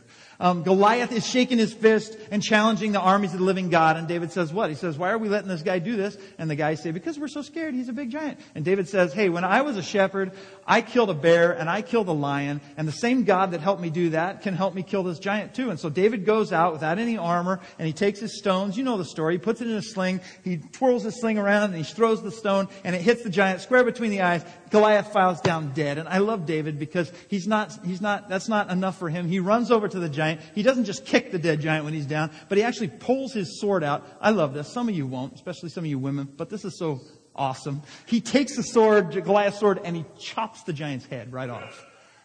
And I'm pretty sure, the Bible does not say this, please understand, this is Tom's version, but I'm pretty sure he probably had his face painted half blue, half white. He probably picked up the head and held it over his head, and all the Philistines ran away. But at any rate, whatever happened, the Philistines were routed. David became a national hero. And David was brought into the king's palace. Saul the king, it says, loved David like a son. And I know David thought, plan A is working out pretty good, isn't it? I mean, here I went from a know-nothing, I am nothing, into I'm living in the palace of the king. Now, I'm not sure when David realized that plan B might be kind of around the corner. Maybe it was, just kind of a sideways look, or maybe... Okay, what's missing from this story?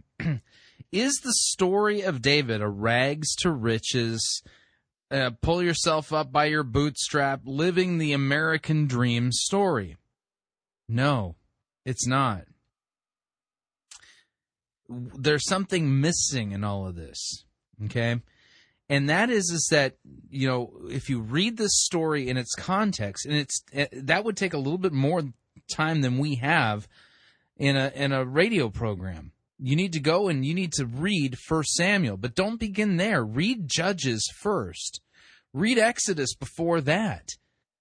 Read Joshua before that. What happens is that you have this grand narrative, and so we're picking this kind of up in the middle of the midstream. Let me give you the highlights. God calls Abraham, says he's going to bless the entire world, all nations, through his seed, which is the promised Messiah, Jesus Christ. Okay? Abraham's relatives, his son, Isaac, who is born to him in his old age, okay, has children, Jacob and Esau. And then Jacob, he has 12 children, 12 men, boys. And one of them is sold into slavery in Egypt.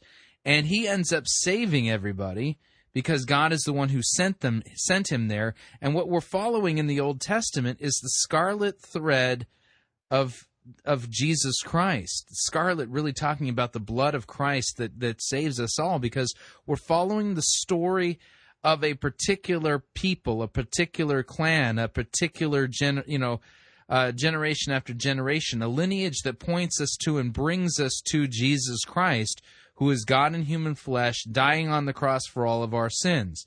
When we pick up this story with Saul and David, there's a little bit going on here. Number one, after God frees Israel from slavery in Egypt through Moses, he then brings them into the promised land. It takes 40 years for that to happen, because an entire generation has to die out because they did not believe and trust in God, even the God who rescued them out of slavery in Egypt. So they end up dying in the wilderness, and then their sons and daughters are the ones who go in and take possession of the promised land of Israel, and through Joshua. And then what happens is that you read in the story of Judges how the Israelites constantly become ensnared by idolatry. And so God sells them. This is the term used in Scripture. God sells them into the hands of the Moabites. He sells them into the hands of the Philistines. And God has to end up delivering them. He raises up a judge to deliver them. And ultimately, the last judge and first prophet is Samuel. Samuel is kind of a crossover, and what happens is that he judged Israel for a while, and then his sons ended up judging Israel. But Israel said, forget it. We don't want to be judged by your sons and your family and by you guys. We want a king like all the other nations. And it turns out they rejected God. That's really what was going on here. They didn't want God to be their king anymore. They wanted their own king. They wanted to be just like everybody else. So God gives them what they want. And the first king that is anointed by Samuel is Saul. Now, Saul, I mean, he just is just such a disappointment, because he constantly disobeys God. And God finally says, enough is enough with you, Saul. I'm done. And so God sends Samuel to Bethlehem, to Jesse, who is the father of David, to his clan, and God picks David to be king of Israel. And Samuel anoints David to be the king of Israel. And really, in a very true sense, David is like the prototype picture of Jesus Christ, because Jesus is in the line of David, and he is called the Son of David. Jesus is this idea of a priestly king. Okay, that's what we really see going on here in the story. So David constantly is pointing us to Christ, even though David himself, he needs a savior big time. Okay, so this isn't a rag to riches story. This is a story of how David is anointed king of Israel while Saul is still on the throne. And by God's providence, David ends up going into the service of Saul in the palace, and the whole point of the reason why David's in the palace is he's there to play music to comfort Saul, because God sends a wicked spirit to torment him. And David's singing of psalms, which ends up becoming the word of God later, ends up providing some kind of relief from the torment that Saul was experiencing at the hands of this tormenting spirit that God sent to him. Okay? And at the same time, David, he's killed Goliath. David ends up going on military expeditions, and his fame grows because God blesses everything that he does. That everything he sets his hands to, that's exactly what happens. Saul says enough is enough is enough, and he tries to kill David, and he pursues David in his attempts to kill him. He sees him as a rival to the throne, a threat to his own power, and he wants him dead. Okay, that's where we're going to pick this story up here. Okay, but what you got to look at this in the grand scheme, the grand narrative that's going on. All of this pointing us to and leading us to Christ, showing our sinful wickedness, our need for a Savior, how God handles sin, the different types of sin that are, really, I mean, you got disobedience, you got pride, you got trust in armies and other things that come into play here. There's a whole lot of stuff going on here. So the story that he's picking up in 1 Samuel 21 is where David is now officially on the run. Okay? He knows that Saul is out to kill him. It wishes him nothing but bodily harm. And so David is fleeing for his life. And there is no sin in fleeing for your life when the king wants you dead. Okay, especially when you've done no wrong. You've committed no crime. Let's continue. Maybe a roll of the eyes by King Saul, or maybe it was when the spear went hurtling past his head and almost killed him. But at some point, David realized, Saul doesn't like me. Saul's mad. In fact, Saul had become very jealous of David because the people loved David so much. And Saul began to try to kill David. He tried to kill him twice in the palace with his spear, and then he tries to hunt him down. And this is what I want us to see, because David, instead of turning to God the way we think he might, because God helped him defeat the giant and God helped. Where in the text does it say that David didn't turn to God, that David was somehow relying on his own strength?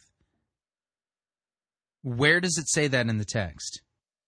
It doesn't. He's eisegeting and misreading this passage. Helped him defeat the bear and the lion.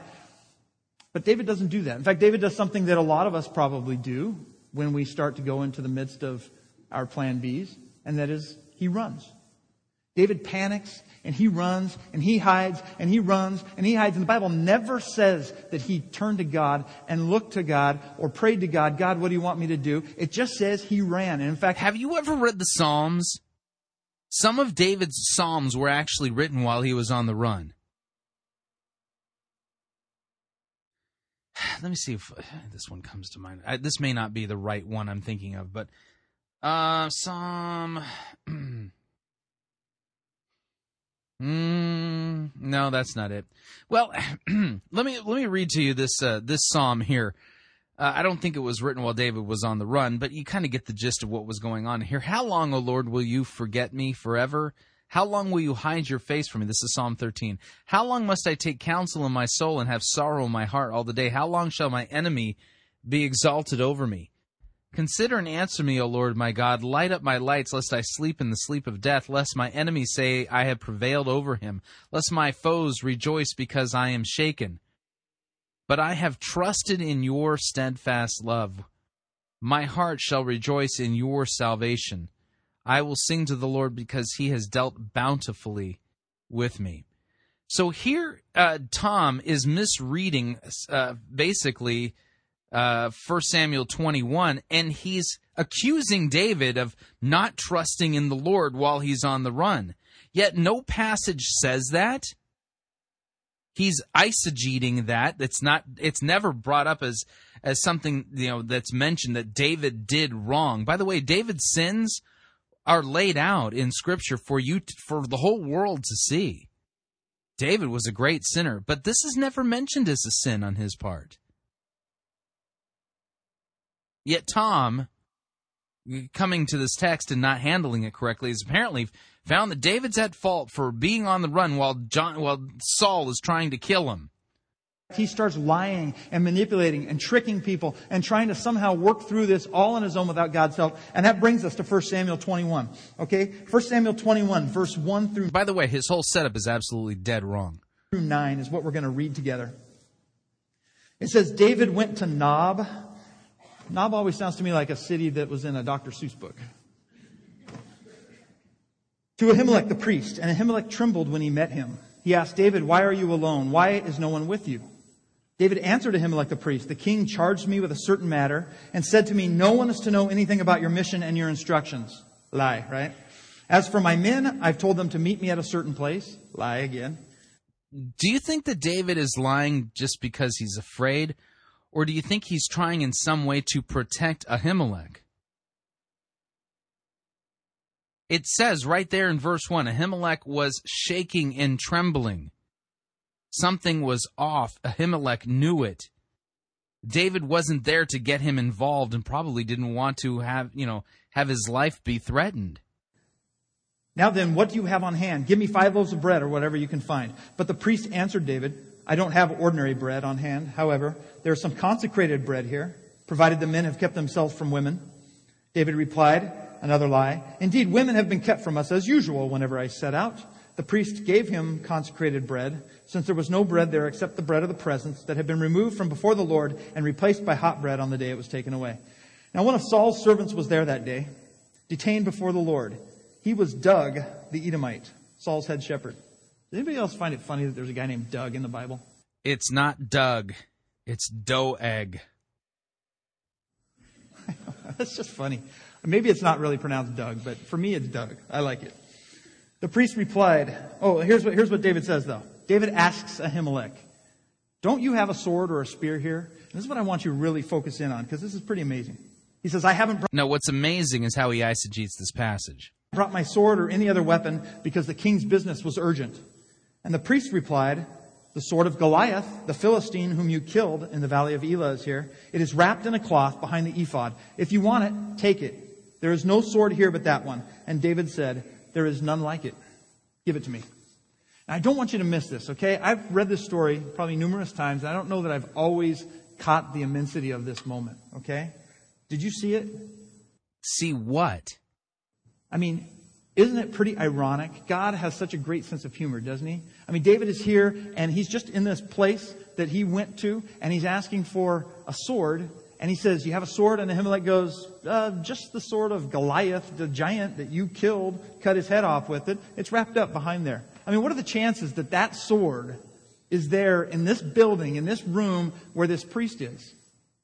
Well, see, I think something's happening here. Okay? I think what's happening is something... Yeah, well, you're thinking things that, aren't necessarily in the text. Something that often happens when we're in the midst of Plan B. Sometimes in the middle of Plan B, it's hard to see God, isn't it? I mean, it's really hard to see Him when you feel like you're walking alone. You feel like nothing I'm doing is going right. I'm in the midst of this thing that's just in my gut. Notice the reference to the I walk alone from Green Day. It's killing me. And I pray, and I don't hear any answers, and I wonder where God is.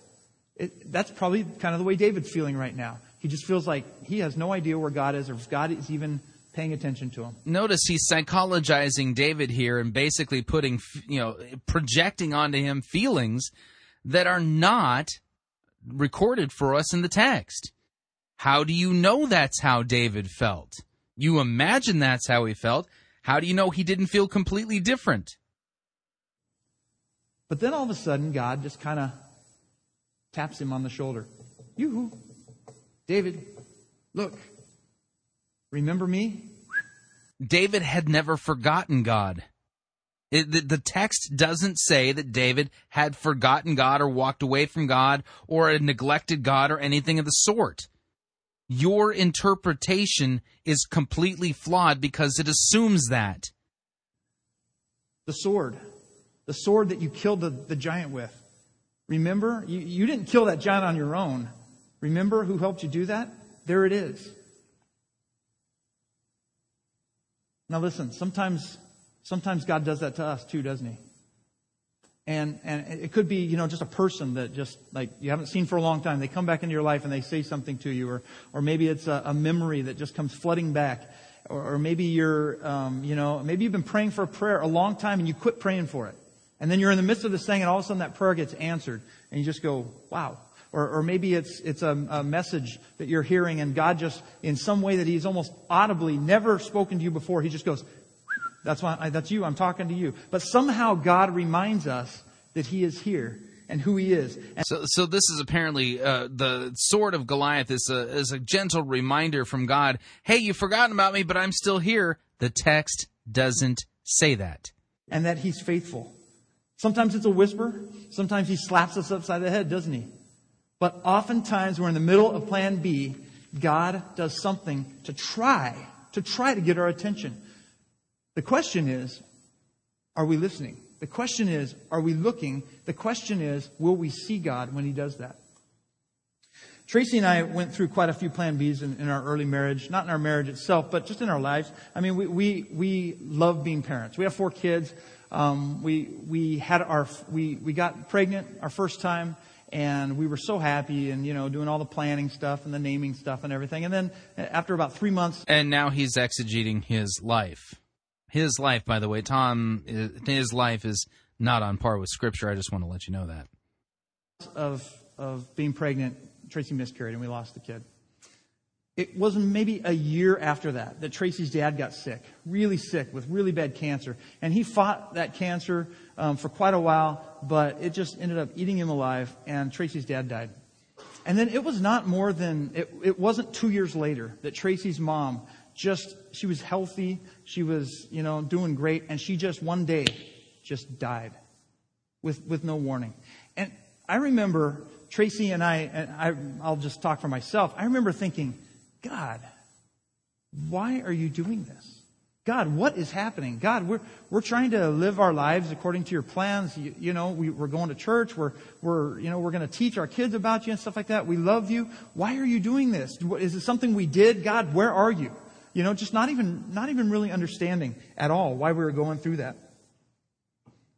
But Tracy's family came to California, and they all came to her mom's house. And I'll never forget this. We were all sitting around, and I was off in a room, and Tracy came into the room where I was. And Tracy said something. If you know Tracy, this isn't something that she would normally say. But she came in and she said, I think God wants us to share our faith with my family.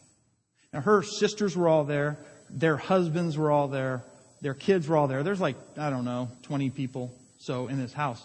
And I'm like, yeah, I know he does, baby, And she's like, no, now. And I was like, okay, how are you going to do that? And she's like, no, I think we're supposed to do this. I think God just wants us to do this right now.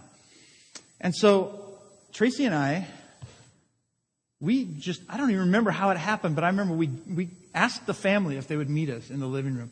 And all these people sat around in this living room, and Tracy and I shared our faith with them. And we just told them, hey, this may be weird timing for you guys.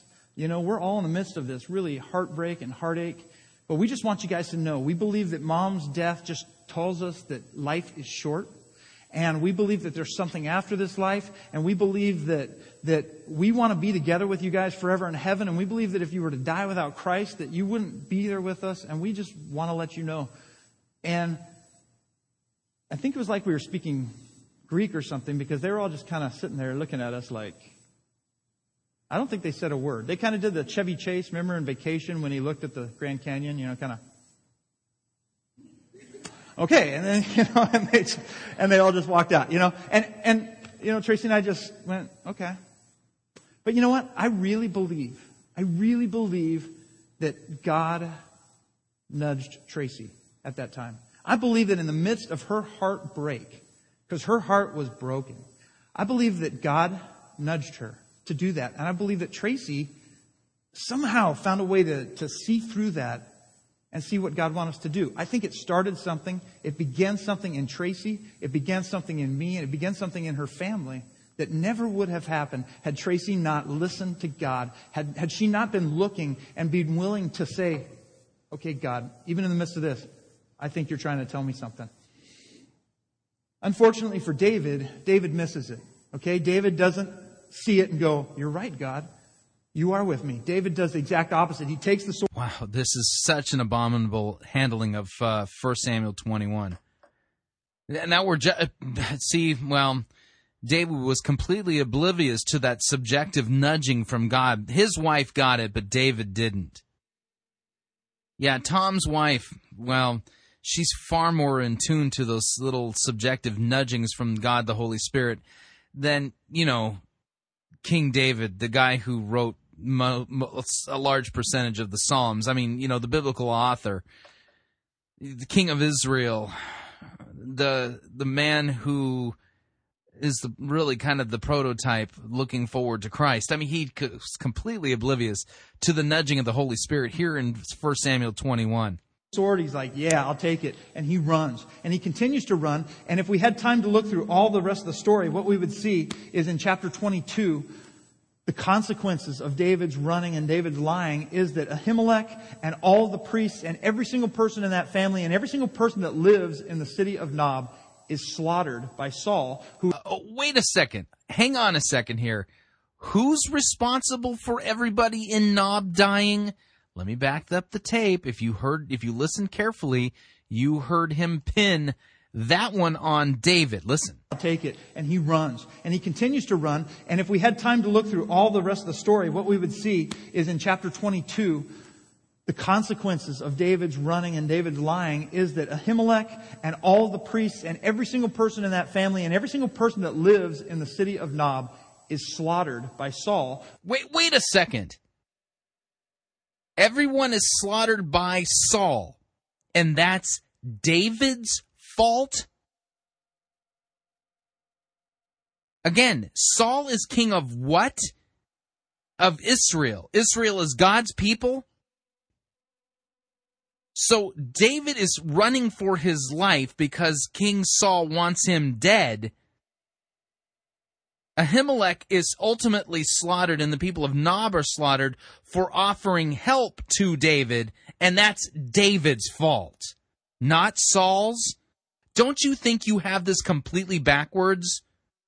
David didn't murder those people, and they weren't murdered because of his recklessness, and they weren't murdered because that he wasn't close with God and really wasn't paying attention to God's nudging.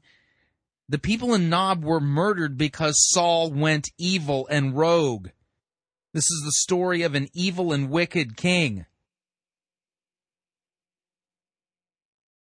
David is every bit as innocent as Ahimelech was.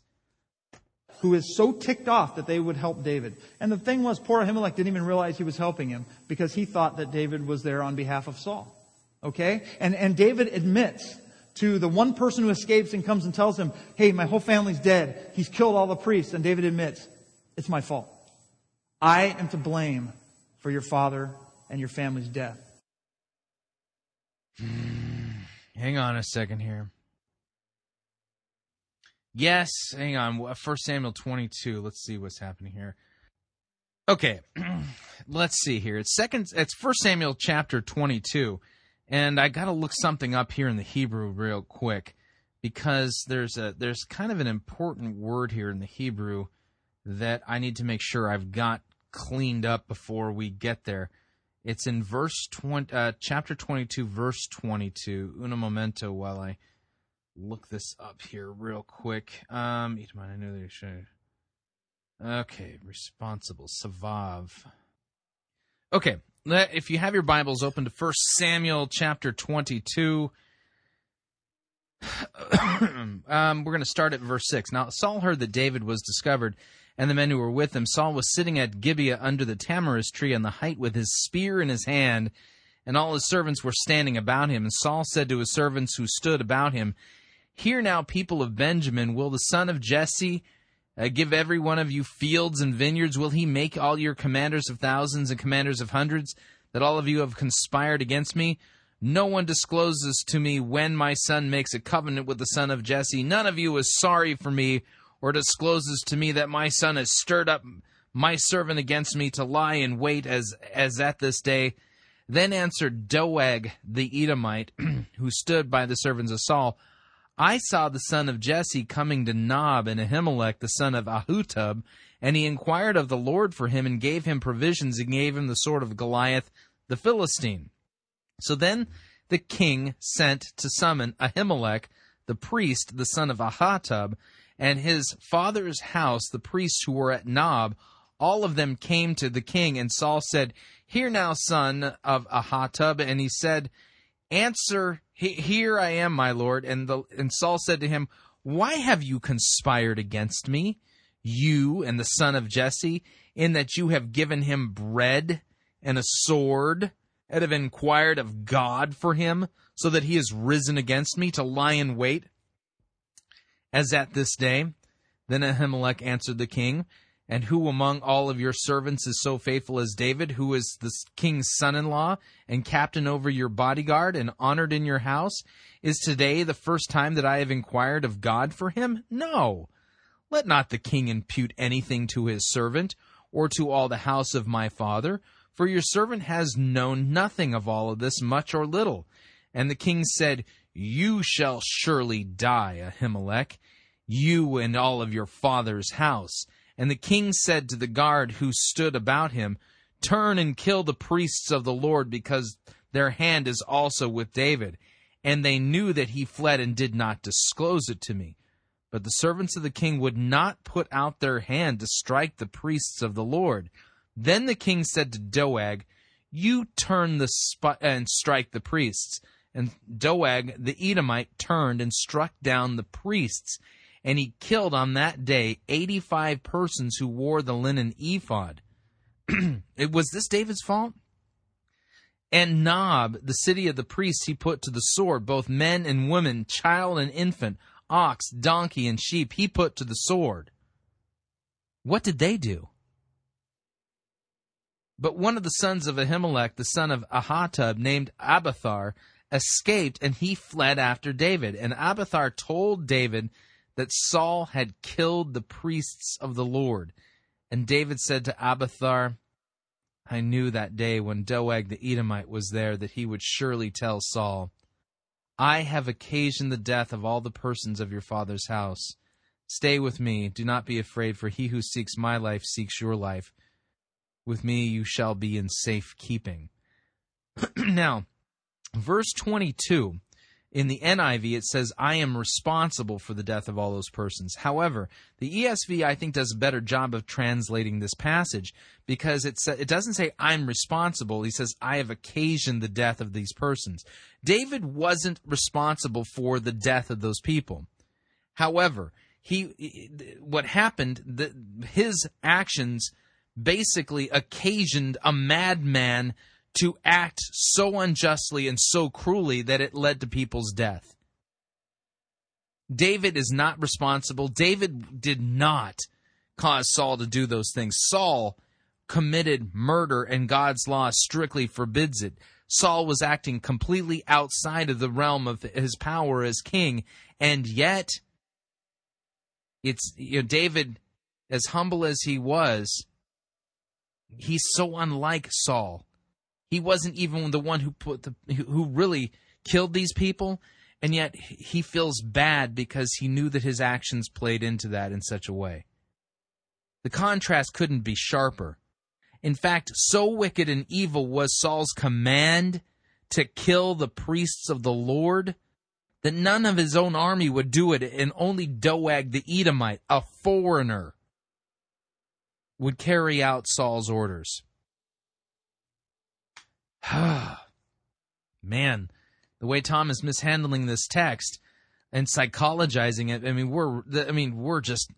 this is a miserable handling of God's word. And David, from that point, realizes that this running thing really isn't all it's cracked up to be, and he starts to turn to God, and you see that David's life begins to take another trajectory. But until this point, what we see is that type of running, What are you talking about? David ends up running for a long, long time. This running thing isn't all it's cracked up to be. He ends up running and being pursued by Saul for quite a bit of time. And on 2 occasions, God delivers Saul into David's hand, and David still won't kill him. Are we reading the same Bible, Tom? Of panic, that type of running away from God really had some serious consequences in David's life. And here's the question I want to ask you, okay? For us, what is your pattern? What do you do when it looks like your life is out of control? Oh, give me a break. What is your pattern? Do you start running and panicking? Do you start lying and manipulating? Do you start trying to take matters into your own hands? Do you get angry? Do you turn your back on God? Do you get... I run around my living room, just waving my arms in the air, going, ah, ah! Consumed with worry and anxiety. I'm not casting stones because I do all of those things. Those are the natural human things to do when these tragedies or when these hardships come into our life, isn't it? The only thing is, it's not the smart thing to do.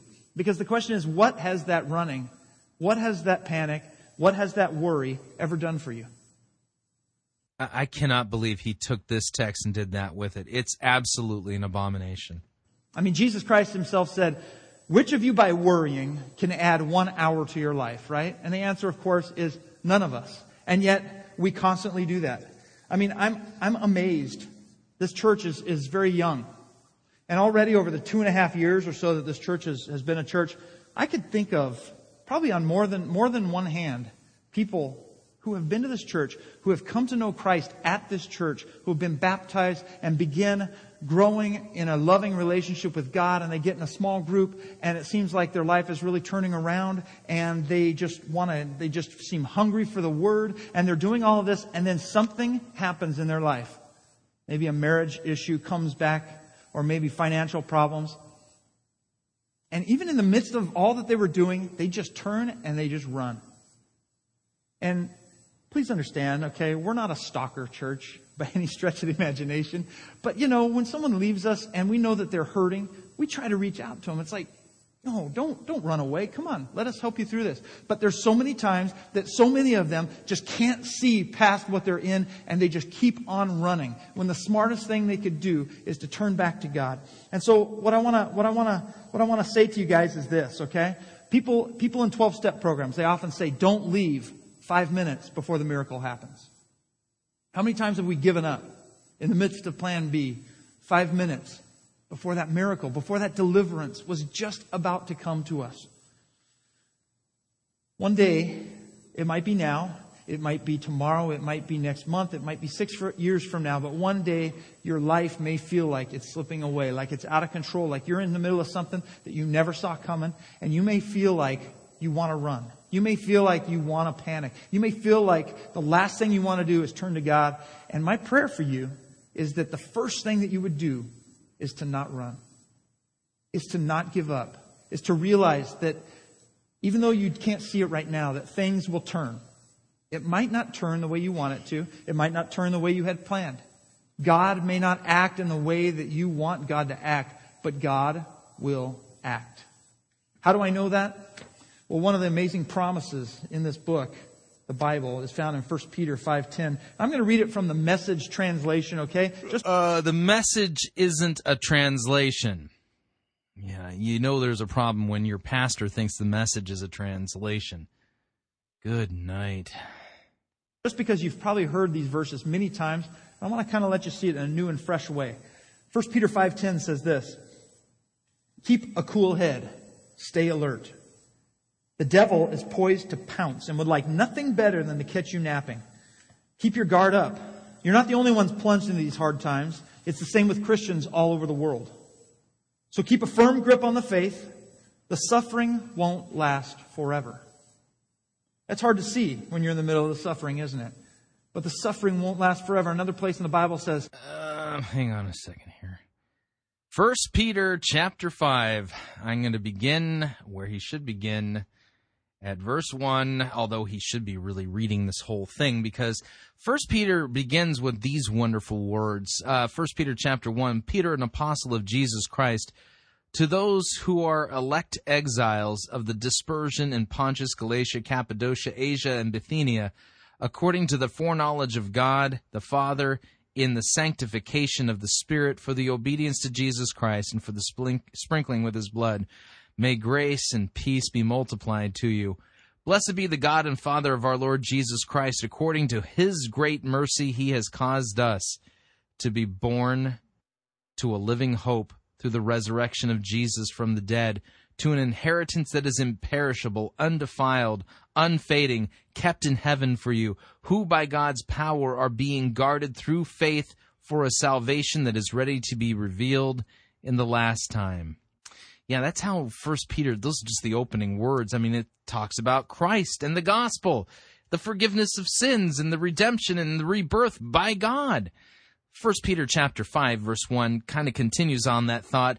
So I exhort the elders among you as a fellow elder and a witness of the sufferings of Christ, as well as a partaker in the glory that is going to be revealed, to shepherd the flock of God that is among you, exercising oversight, not under compulsion, but willingly, as God would have you, and not for shameful gain, but eagerly, not domineering over those in your charge, but being examples to the flock. And when the chief shepherd appears, you will receive the unfading crown of glory. Likewise, you who are younger, be subject to the elders. Clothe yourselves, all of you, with humility toward one another. God opposes the proud, but He gives grace to the humble.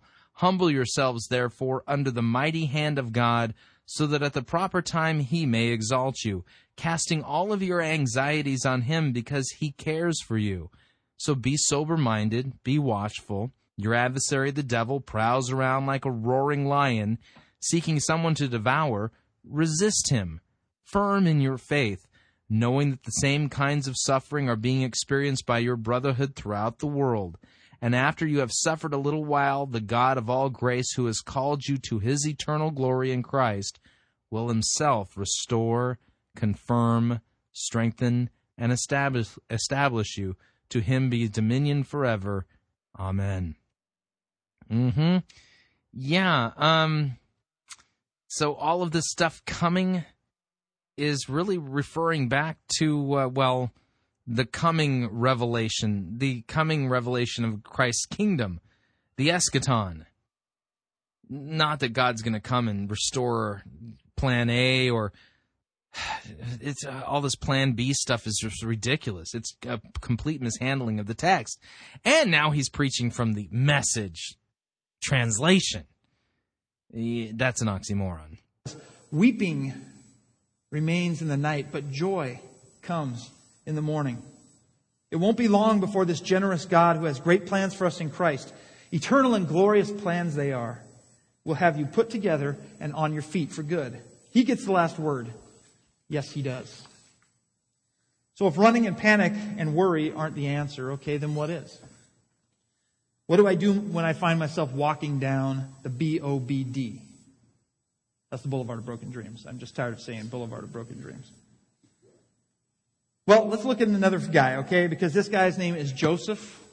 And I think we can learn something from Joseph's life that's so telling, okay? What I learned from Joseph's life when I read it. Yeah, because, Joseph, he was walking down the Boulevard of Broken Dreams. I mean, he had dreams of his brothers and father and mother bowing down before him, and then look what happened. He was sold into slavery in Egypt. Oh, talk about broken dreams here. Oh, this is just terrible. Is that life is a roller coaster, okay? It has ups and downs and ups and downs and ups and downs. You notice that that's not the purpose of the story, is to show you that life is a roller coaster that has ups and downs. That's not why God had the story of Joseph written. And what I try to see when I read about Joseph is how in the world did Joseph make it through all of those ups and downs, still trusting in God? Because here's what you learn from Joseph's life, that even when you're down in the pits, God is with you. It might not seem like it, you might not be able to see it, but if you are a child of God, God is with you. And we can see that in Joseph's life. Now, Joseph had so many things happen in his life that were up and down, crazy bad. I think sometimes it's hard to keep even track of whether it was good and bad. So I want to try this little game with you guys, okay? I'm going to say something that happened in Joseph's life, and you're going to tell me whether it was good or bad, okay? And you can all just shout out, good if it was good and bad if it was bad, okay? Let's try this out. Joseph was loved by his father. That's a good thing. Joseph was hated by his brothers. Joseph's dad gave him a coat of many colors. It was beautiful. But Joseph's brothers stole that coat, put blood on it, made it look like he was dead, threw him in the pit, and sold him off into slavery. And that's right. Some of you aren't yelling. Okay, so Joseph, when he's in Egypt, he's sold to Potiphar, and Potiphar loves him. He's a great servant, and Potiphar elevates him to the head of his household, which is right.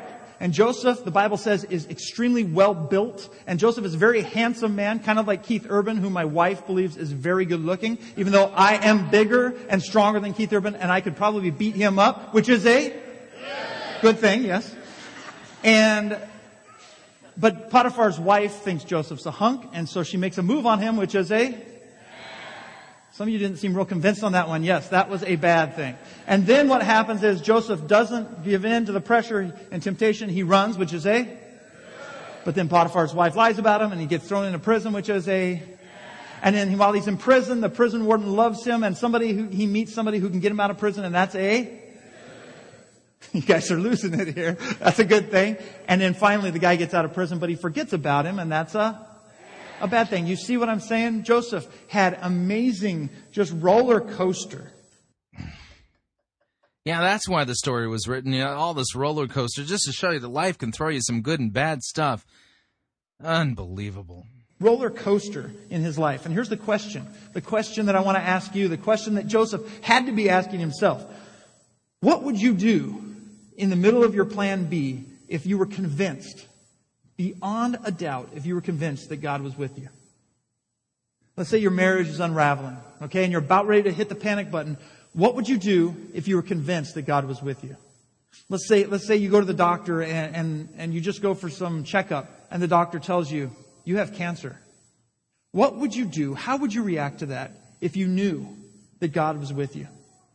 Because the interesting thing in the story of Joseph is that every time something bad happens to him, some really bad stuff, we see this little phrase in the Bible that the Bible includes in there to tell us about the story. I want you to turn with me to Genesis 39, okay? Because this is so interesting. It goes so against what our natural instinct is. Because I'll tell you what, when things are going well for me, I think God is with me. I think, God, thank you for blessing me. God, you really pulled me through on that one. God, this is amazing. You're right with me. But when things start going bad, I think the exact opposite. I think, okay, God, you must have forgot about me. God, you kind of, you went off the grid. You're busy with somebody else. But what we find in Joseph's life is that every time something bad happens to Joseph, the Bible includes this little line. Look at this, Genesis 39, verse 1. Now Joseph had been taken down to Egypt. Potiphar, an Egyptian who was one of Pharaoh's officials, the captain of the guard, bought him from the Ishmaelites who had taken him there. The Lord was with Joseph, and he prospered, and he lived in the house of his Egyptian master. Verse 20 down there says, Joseph's master took him and put him in prison. This is after Potiphar's wife lied about him. The place where the king's prisoners were kept. But while Joseph was there in prison, look what it says. The Lord was with him. And then later on in verse 23, it says, the warden paid no attention to anything under Joseph's care because the Lord was with Joseph. And he had success in whatever he does. Now you might be thinking, well, of course Joseph believed the Lord was with him because he always had success. But think about what has happened in Joseph's life. Think about when he's down in the pit. He doesn't know the end of the story. We do. But he didn't know the end of the story. And yet somehow Joseph knew that God was with him down there. And then when he gets thrown into prison, he doesn't know what's going to happen. It's so easy for us to just skim over these things because he's just a Bible character in a Bible story. But if you think about and understand this is a real guy who was going through plan Bs that many of us have never, ever gone through. And yet he still understood, he still found a way to understand that God was with him even when he couldn't see him. I mean, listen to what Joseph finally says to his brothers when they come to Egypt for food. And Joseph is in charge. He's second in command of all of Egypt at this point. And Joseph is handing out the food and he sees his brothers who sold him into slavery. Look what he says. Joseph says to his brothers, this is in Genesis 45, chapter 4. Then Joseph said to his brothers, come close to me. When they had done so, he said, I am your brother Joseph, the one you sold into Egypt. Now, the Bible says that the brothers were incredibly scared because they thought, uh-oh, we're in for it. We're doomed. Joseph is going to take his ultimate revenge. But listen to what Joseph had learned over his life. Do not be distressed and do not be angry with yourselves for selling me here, because it was to save lives that God sent me ahead of you. For 2 years now there's been famine in the land, and for the next 5 years there will not be plowing or reaping. But God sent me ahead of you to prepare you, or to preserve you for a remnant on earth, and to save your lives by a great deliverance. And then down in chapter 50, verse 20, he says, you intended to harm me, but God intended it for good, to accomplish what is now being done, to save the lives of many. And here's something that we always miss. Have you noticed how that ties perfectly in with Christ's crucifixion for our sins? I mean, the Joseph story points us right to Jesus and the cross. And that's really why it's there. Okay? Joseph didn't miss this. Some of you look very spiritual. I don't think you miss it. But I'll tell you, I miss this all the stinking time. God is much more interested in the person that I will eventually become than He is in about where I'm going.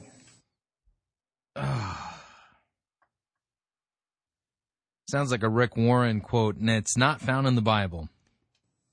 Isn't that true? God is much more interested in the person that I will become than He is about where I am going. And with me, it's the opposite. You know, if someone were to ask me back when I was in high school, you know, what's your goal? I would have been, okay, I'm going to go here to college, and I'm going to get this job, and I'm going to make a lot of money, and I'm going to get a house, and I'm going to have a nice family, and I'll do lots of great things, and I'll have this wonderful, long, you know, life filled with nothing, you know, no regrets and stuff.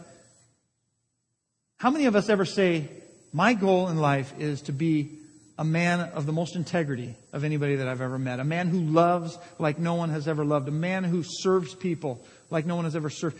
That's not usually what we think about when we think about what we want to do. We think about where we want to go. But God thinks differently than that.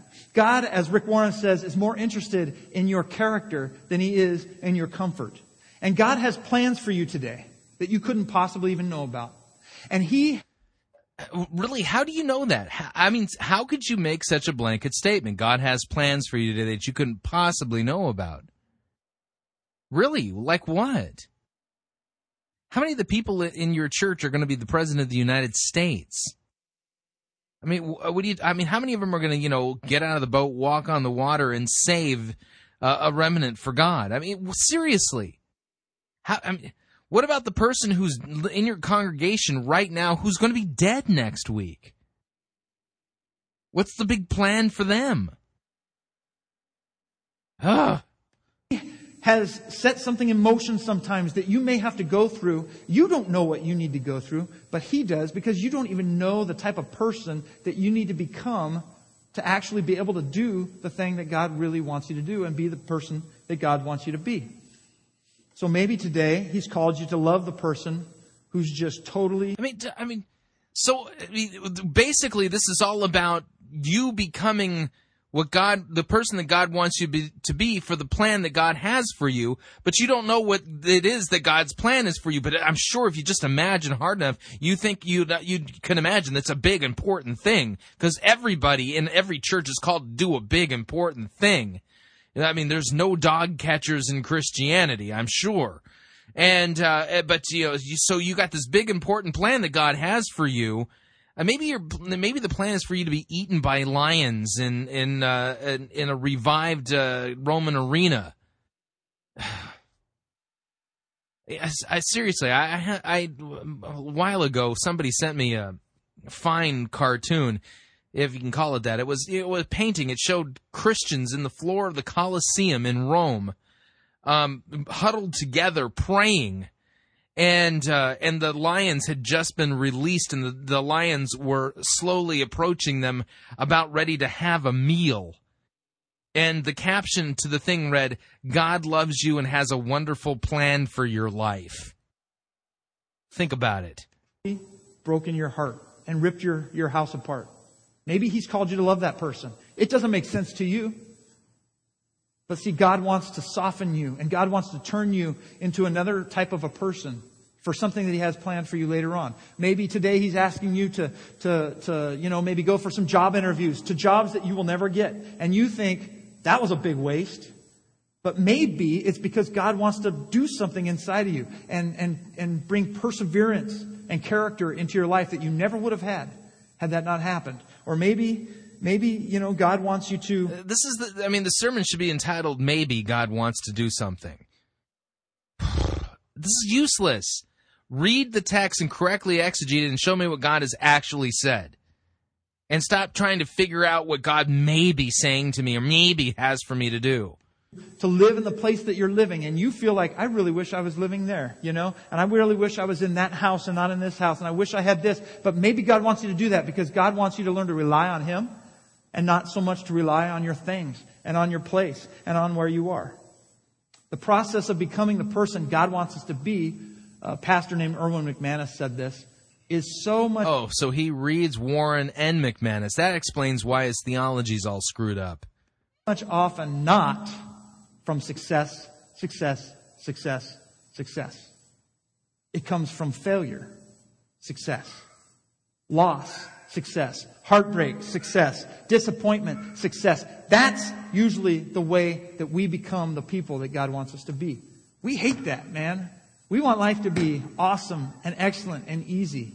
But listen to what James said in James chapter 1. Again, this is from the Message translation, again, just because it's such a well-known verse that I want you to see it in maybe a little different light here. Yeah, because, the Message is such a reliable translation. He says, "Consider it a sheer gift, friends, when tests and challenges come at you from all sides." A gift. Got that? You know that under pressure, your faith life is forced into the open and shows its true colors. So don't try to get out of anything prematurely.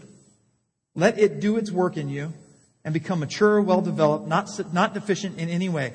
Anyone who meets a testing, it says in verse 12, anyone who meets a testing challenge head on and manages to stick it out is mighty fortunate. That's so counterintuitive, isn't it?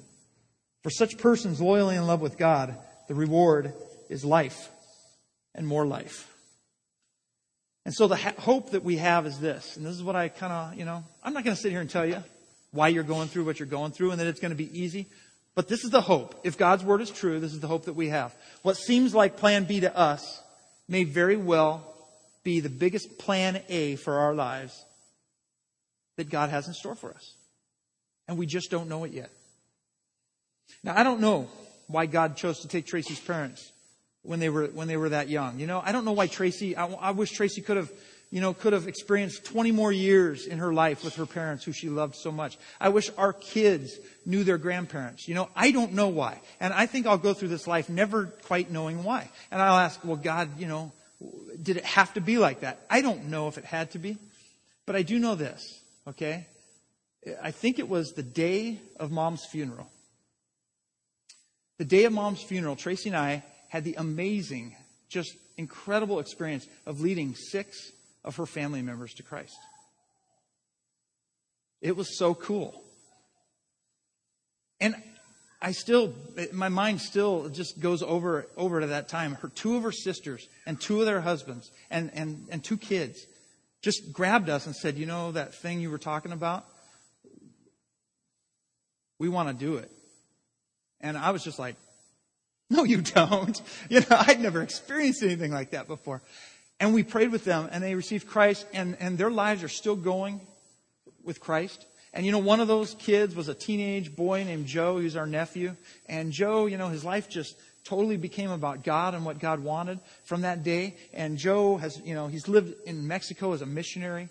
And Joe he's a youth pastor at a church in Arizona. Joe has led people to Christ. Now, I don't know that that's the only way God could have done that. I'm sure God could have done it another way. I don't know exactly why that had to happen, and I'm not glad that they're gone. But all I can say is, I don't always see it, God.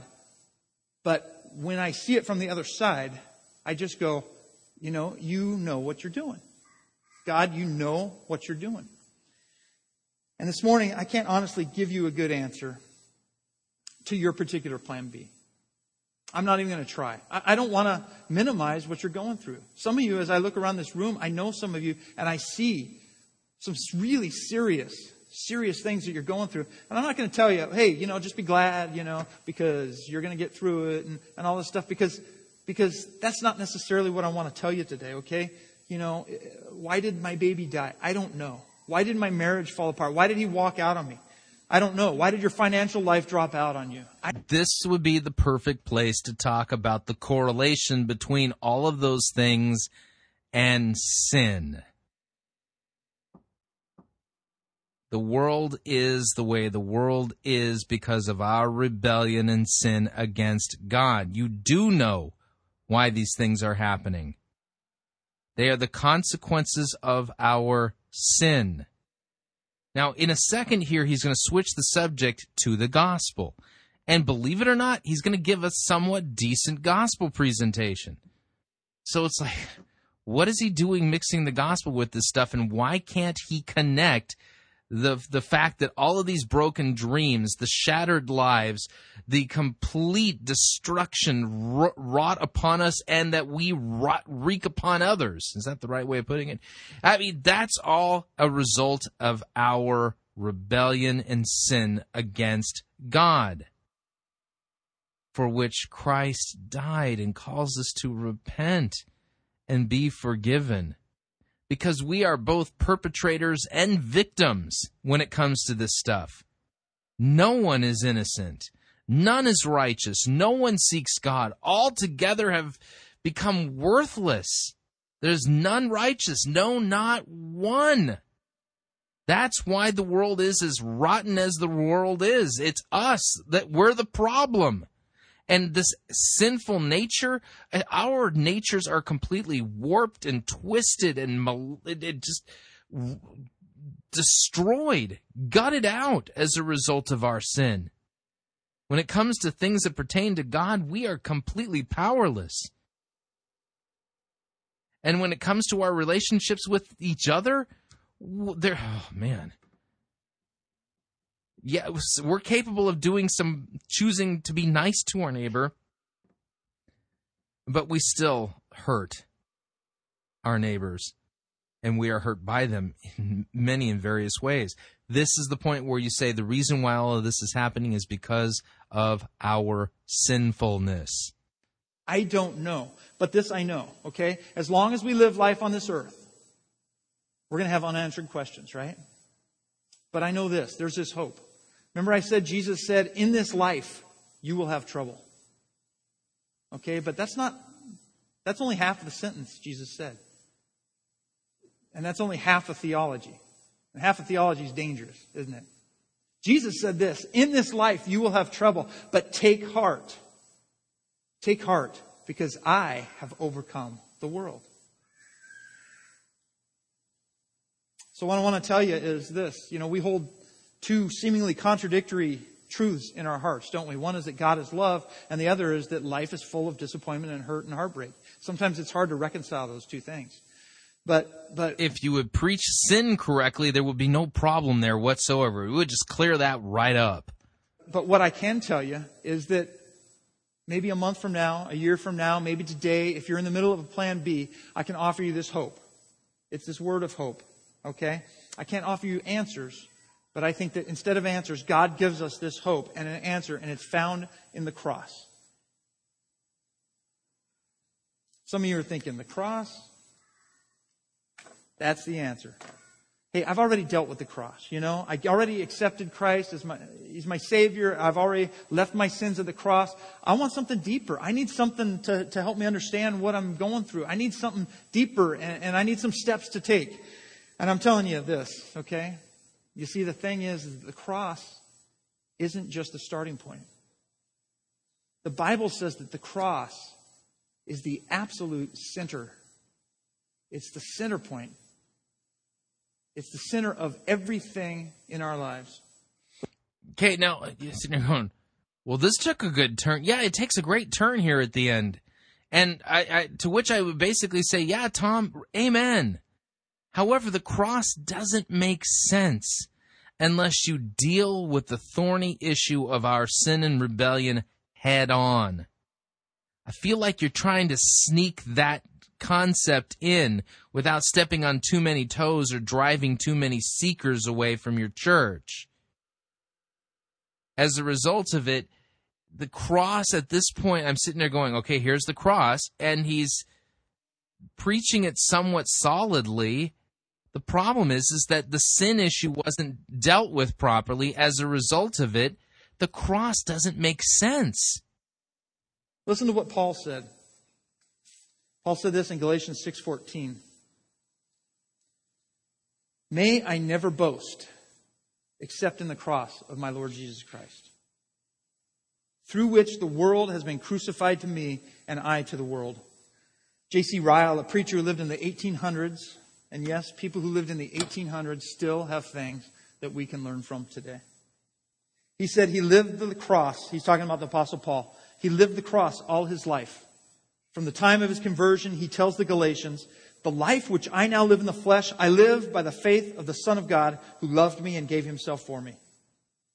What made him so strong to labor? What made him so willing to work? What made him so unwearied in endeavoring to save some? What made him so persevering and patient? I will tell you the secret of it all. All through his life, he was feeding by faith on Christ's body and Christ's blood. Jesus' sacrifice was the meat and drink to his soul. You may know a good deal about Christ by a kind of head knowledge. You may know who He was, where He was born, and what He did. You may know His miracles, His sayings, His prophecies, and His ordinances. You may know how He lived, how He suffered, how He died.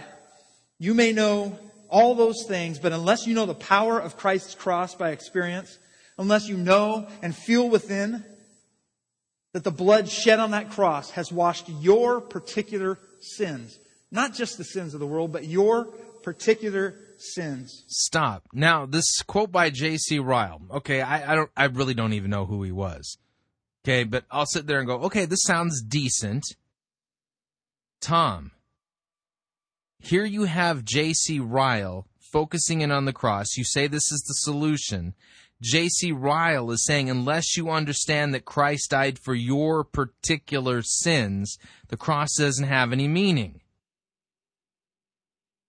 Do you honestly think that all the preaching you did up to the point where you decided to talk about the cross helped people to understand their particular sins and shortcomings so that the cross is the solution for it? My answer is no way, Jose. I didn't connect any dots here. This is pretty much everyone's victim of bad circumstances and have to rely on Plan B. And if not, then we hate you and don't worry, Plan B is coming for you. There was no connection made between all of these terrible, horrible things that happen to people and sin. Therefore, the cross doesn't make sense. You're right, it's the solution. But if you're going to offer the cross as a solution, you have to rightly diagnose the patient. The prognosis is terminal. It's absolutely terminal. The diagnosis is sin. And it's in each and every individual one of us. So you never took the time to do the hard, thorny thing to preach the law, to basically show people, oh man, I have sinned against a holy and just God, and these terrible things that have happened to me really are my fault because I've disobeyed God. And that these things that even the things that I'm not directly responsible for are a result of the sin that is in all of us. That the people who have sinned against me did so because of their rebellion against God. Look at the soup that we're all in. If we don't have a Savior, we're all in trouble. See, in that sense, the cross makes sense, but that's not what's been preached to this point. Unless you are willing to confess that your salvation, your entire life depends on the work that Christ did upon the cross, unless this be the case, Christ will profit you a big fat zero. And again, the irony here is that the cross could really be pointed out as the ultimate plan B. Think about it. God created Adam and Eve as good. He went to the cross to save us. That wasn't plan A. And look at all that Christ suffered on our behalf. Look at his plan B. It took his life. Look at what he suffered, beaten, flogged, pierced for our transgressions, crucified, whipped, scourged, crown of thorns pressed into his head. Talk about the ultimate plan B. He will profit you nothing. The mere knowing Christ's name, he continued, will never save you. You must know his cross and his blood, or else you will die in your sins. Today, I'm going to say something that's not politically correct, and it may even offend, but that's, I believe, what I'm here to do. If you have never, ever come to grips with what Christ did for you on the cross, if you have never given your life to the one who gave his life to you, then the cross is the only thing that matters here today. It really is. You could live a life that's completely, free of plan Bs. You could live a life that's plan A all the way. But think about it, man. It's 80 years. And then what? No, See, again, Tom, you just showed the complete weakness of your own sermon. You might live a life that's plan A all the way, but dude, it's only 80 years and then you're going to die. That's not a reason for them to repent and be forgiven. Anybody who, quote, is experiencing all the plan A's in their life and haven't been kicked down to plan B, few people like that exist, but anybody who is living that life, they're still sinners in need of a Savior. If you had preached repentance and the forgiveness of sins, law and gospel, sin and grace, then you wouldn't be having to go, dude, come on, you're going to die in 80 years, man. Even if you have plan A all the way, this has still got to be for you, man. Come on. The person would say, well, then I'll wait till I'm 80 years old and I'm about ready to die. Yet if you had preached the law properly, they would be begging for Christ's mercy, regardless of whether or not they have a plan A, plan B, plan C, or plan D life. And the Bible says that the wages of sin is death, but the gift of God is an eternal life through Jesus Christ and through the cross of Christ. And so if you're here today without that, the cross is literally the only thing that matters to you today. If you're a Christian and you're here, I still want to take you back, because the cross truly is, as the writer of Hebrews said, is the hope and the anchor for our soul, firm and secure. So what you need this morning, what we all need, it's more than a bumper sticker slogan. What we need is the cross, the anchor for our soul. It's not just something that gets you into heaven. It's the anchor for your life. When your life is rocked, when you're walking down the boulevard of broken dreams, and like the song says, you're just wishing that someone out there would find me. The cross tells us that you never have to walk alone. Let's pray. I'll give him props for talking about the cross at the end. But the sad part is it didn't make any sense. The reason why is because the message is repentance and the forgiveness of sins. It's a twin message, law and gospel. And because he didn't preach the law properly, the cross is held out there and people are looking at it going, huh? I don't see how that applies. I don't see how it applies. I mean, did you see how it applies? I didn't catch the connection. I need the cross so that I can understand that God's with me on the boulevard of broken dreams. No, I need the cross because I'm a sinner. I'm a wretched, rotten sinner, and I need the forgiveness of sins. And man, do I need it bad. So do you. It's not enough to just preach grace. We're called to proclaim repentance and the forgiveness of sins. Grace has no context without God's law and God's wrath. Grace has no real context without understanding God's judgment and justice, and how we're all perpetrators, how we all stand guilty before God because God's law condemns us. I'm glad he ended on the cross, but it seems to me like effort wasted, because people were not driven to despair. People were not driven to despair of their own righteousness. They weren't driven to seek for God's mercy because they are evil and rotten and in need of his forgiveness. Instead, they're pretty much left comfortable going, I'm in the boulevard of broken dreams, but that's okay. God might have a big plan for me, and see, I'm going through all of this for a reason, because he's preparing me for the big thing he's going to do in my life. He's going to use me for something big, man. You just wait and see. Yeah, that's not the gospel. And that's not our motivation for... It doesn't even make... The cross doesn't even make sense in light of that at all. Repentance and the forgiveness of sins. Law and gospel, sin and grace. They go together like peanut butter and jelly, and you take them apart, you ain't got a peanut butter and jelly sandwich. Plain and simple. Need to remind you all, Fighting for the Faith is listener-supported radio. That means we depend upon your generous gifts and financial contributions in order to continue to bring Fighting for the Faith to you as well as to the world. You can partner with us financially by visiting our website, fightingforthefaith.com. When you get there, you'll see two friendly yellow buttons. One says Donate, the other says Join Our Crew.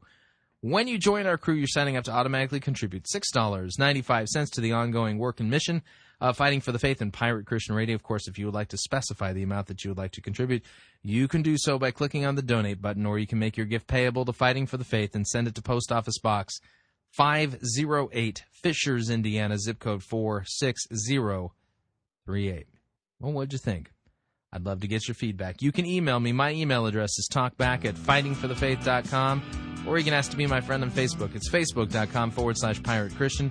Or you can follow me on Twitter. My name there, Pirate Christian. Till tomorrow, may God richly bless you in the grace and mercy won by Jesus Christ and his vicarious death on the cross for all of your sins. Amen.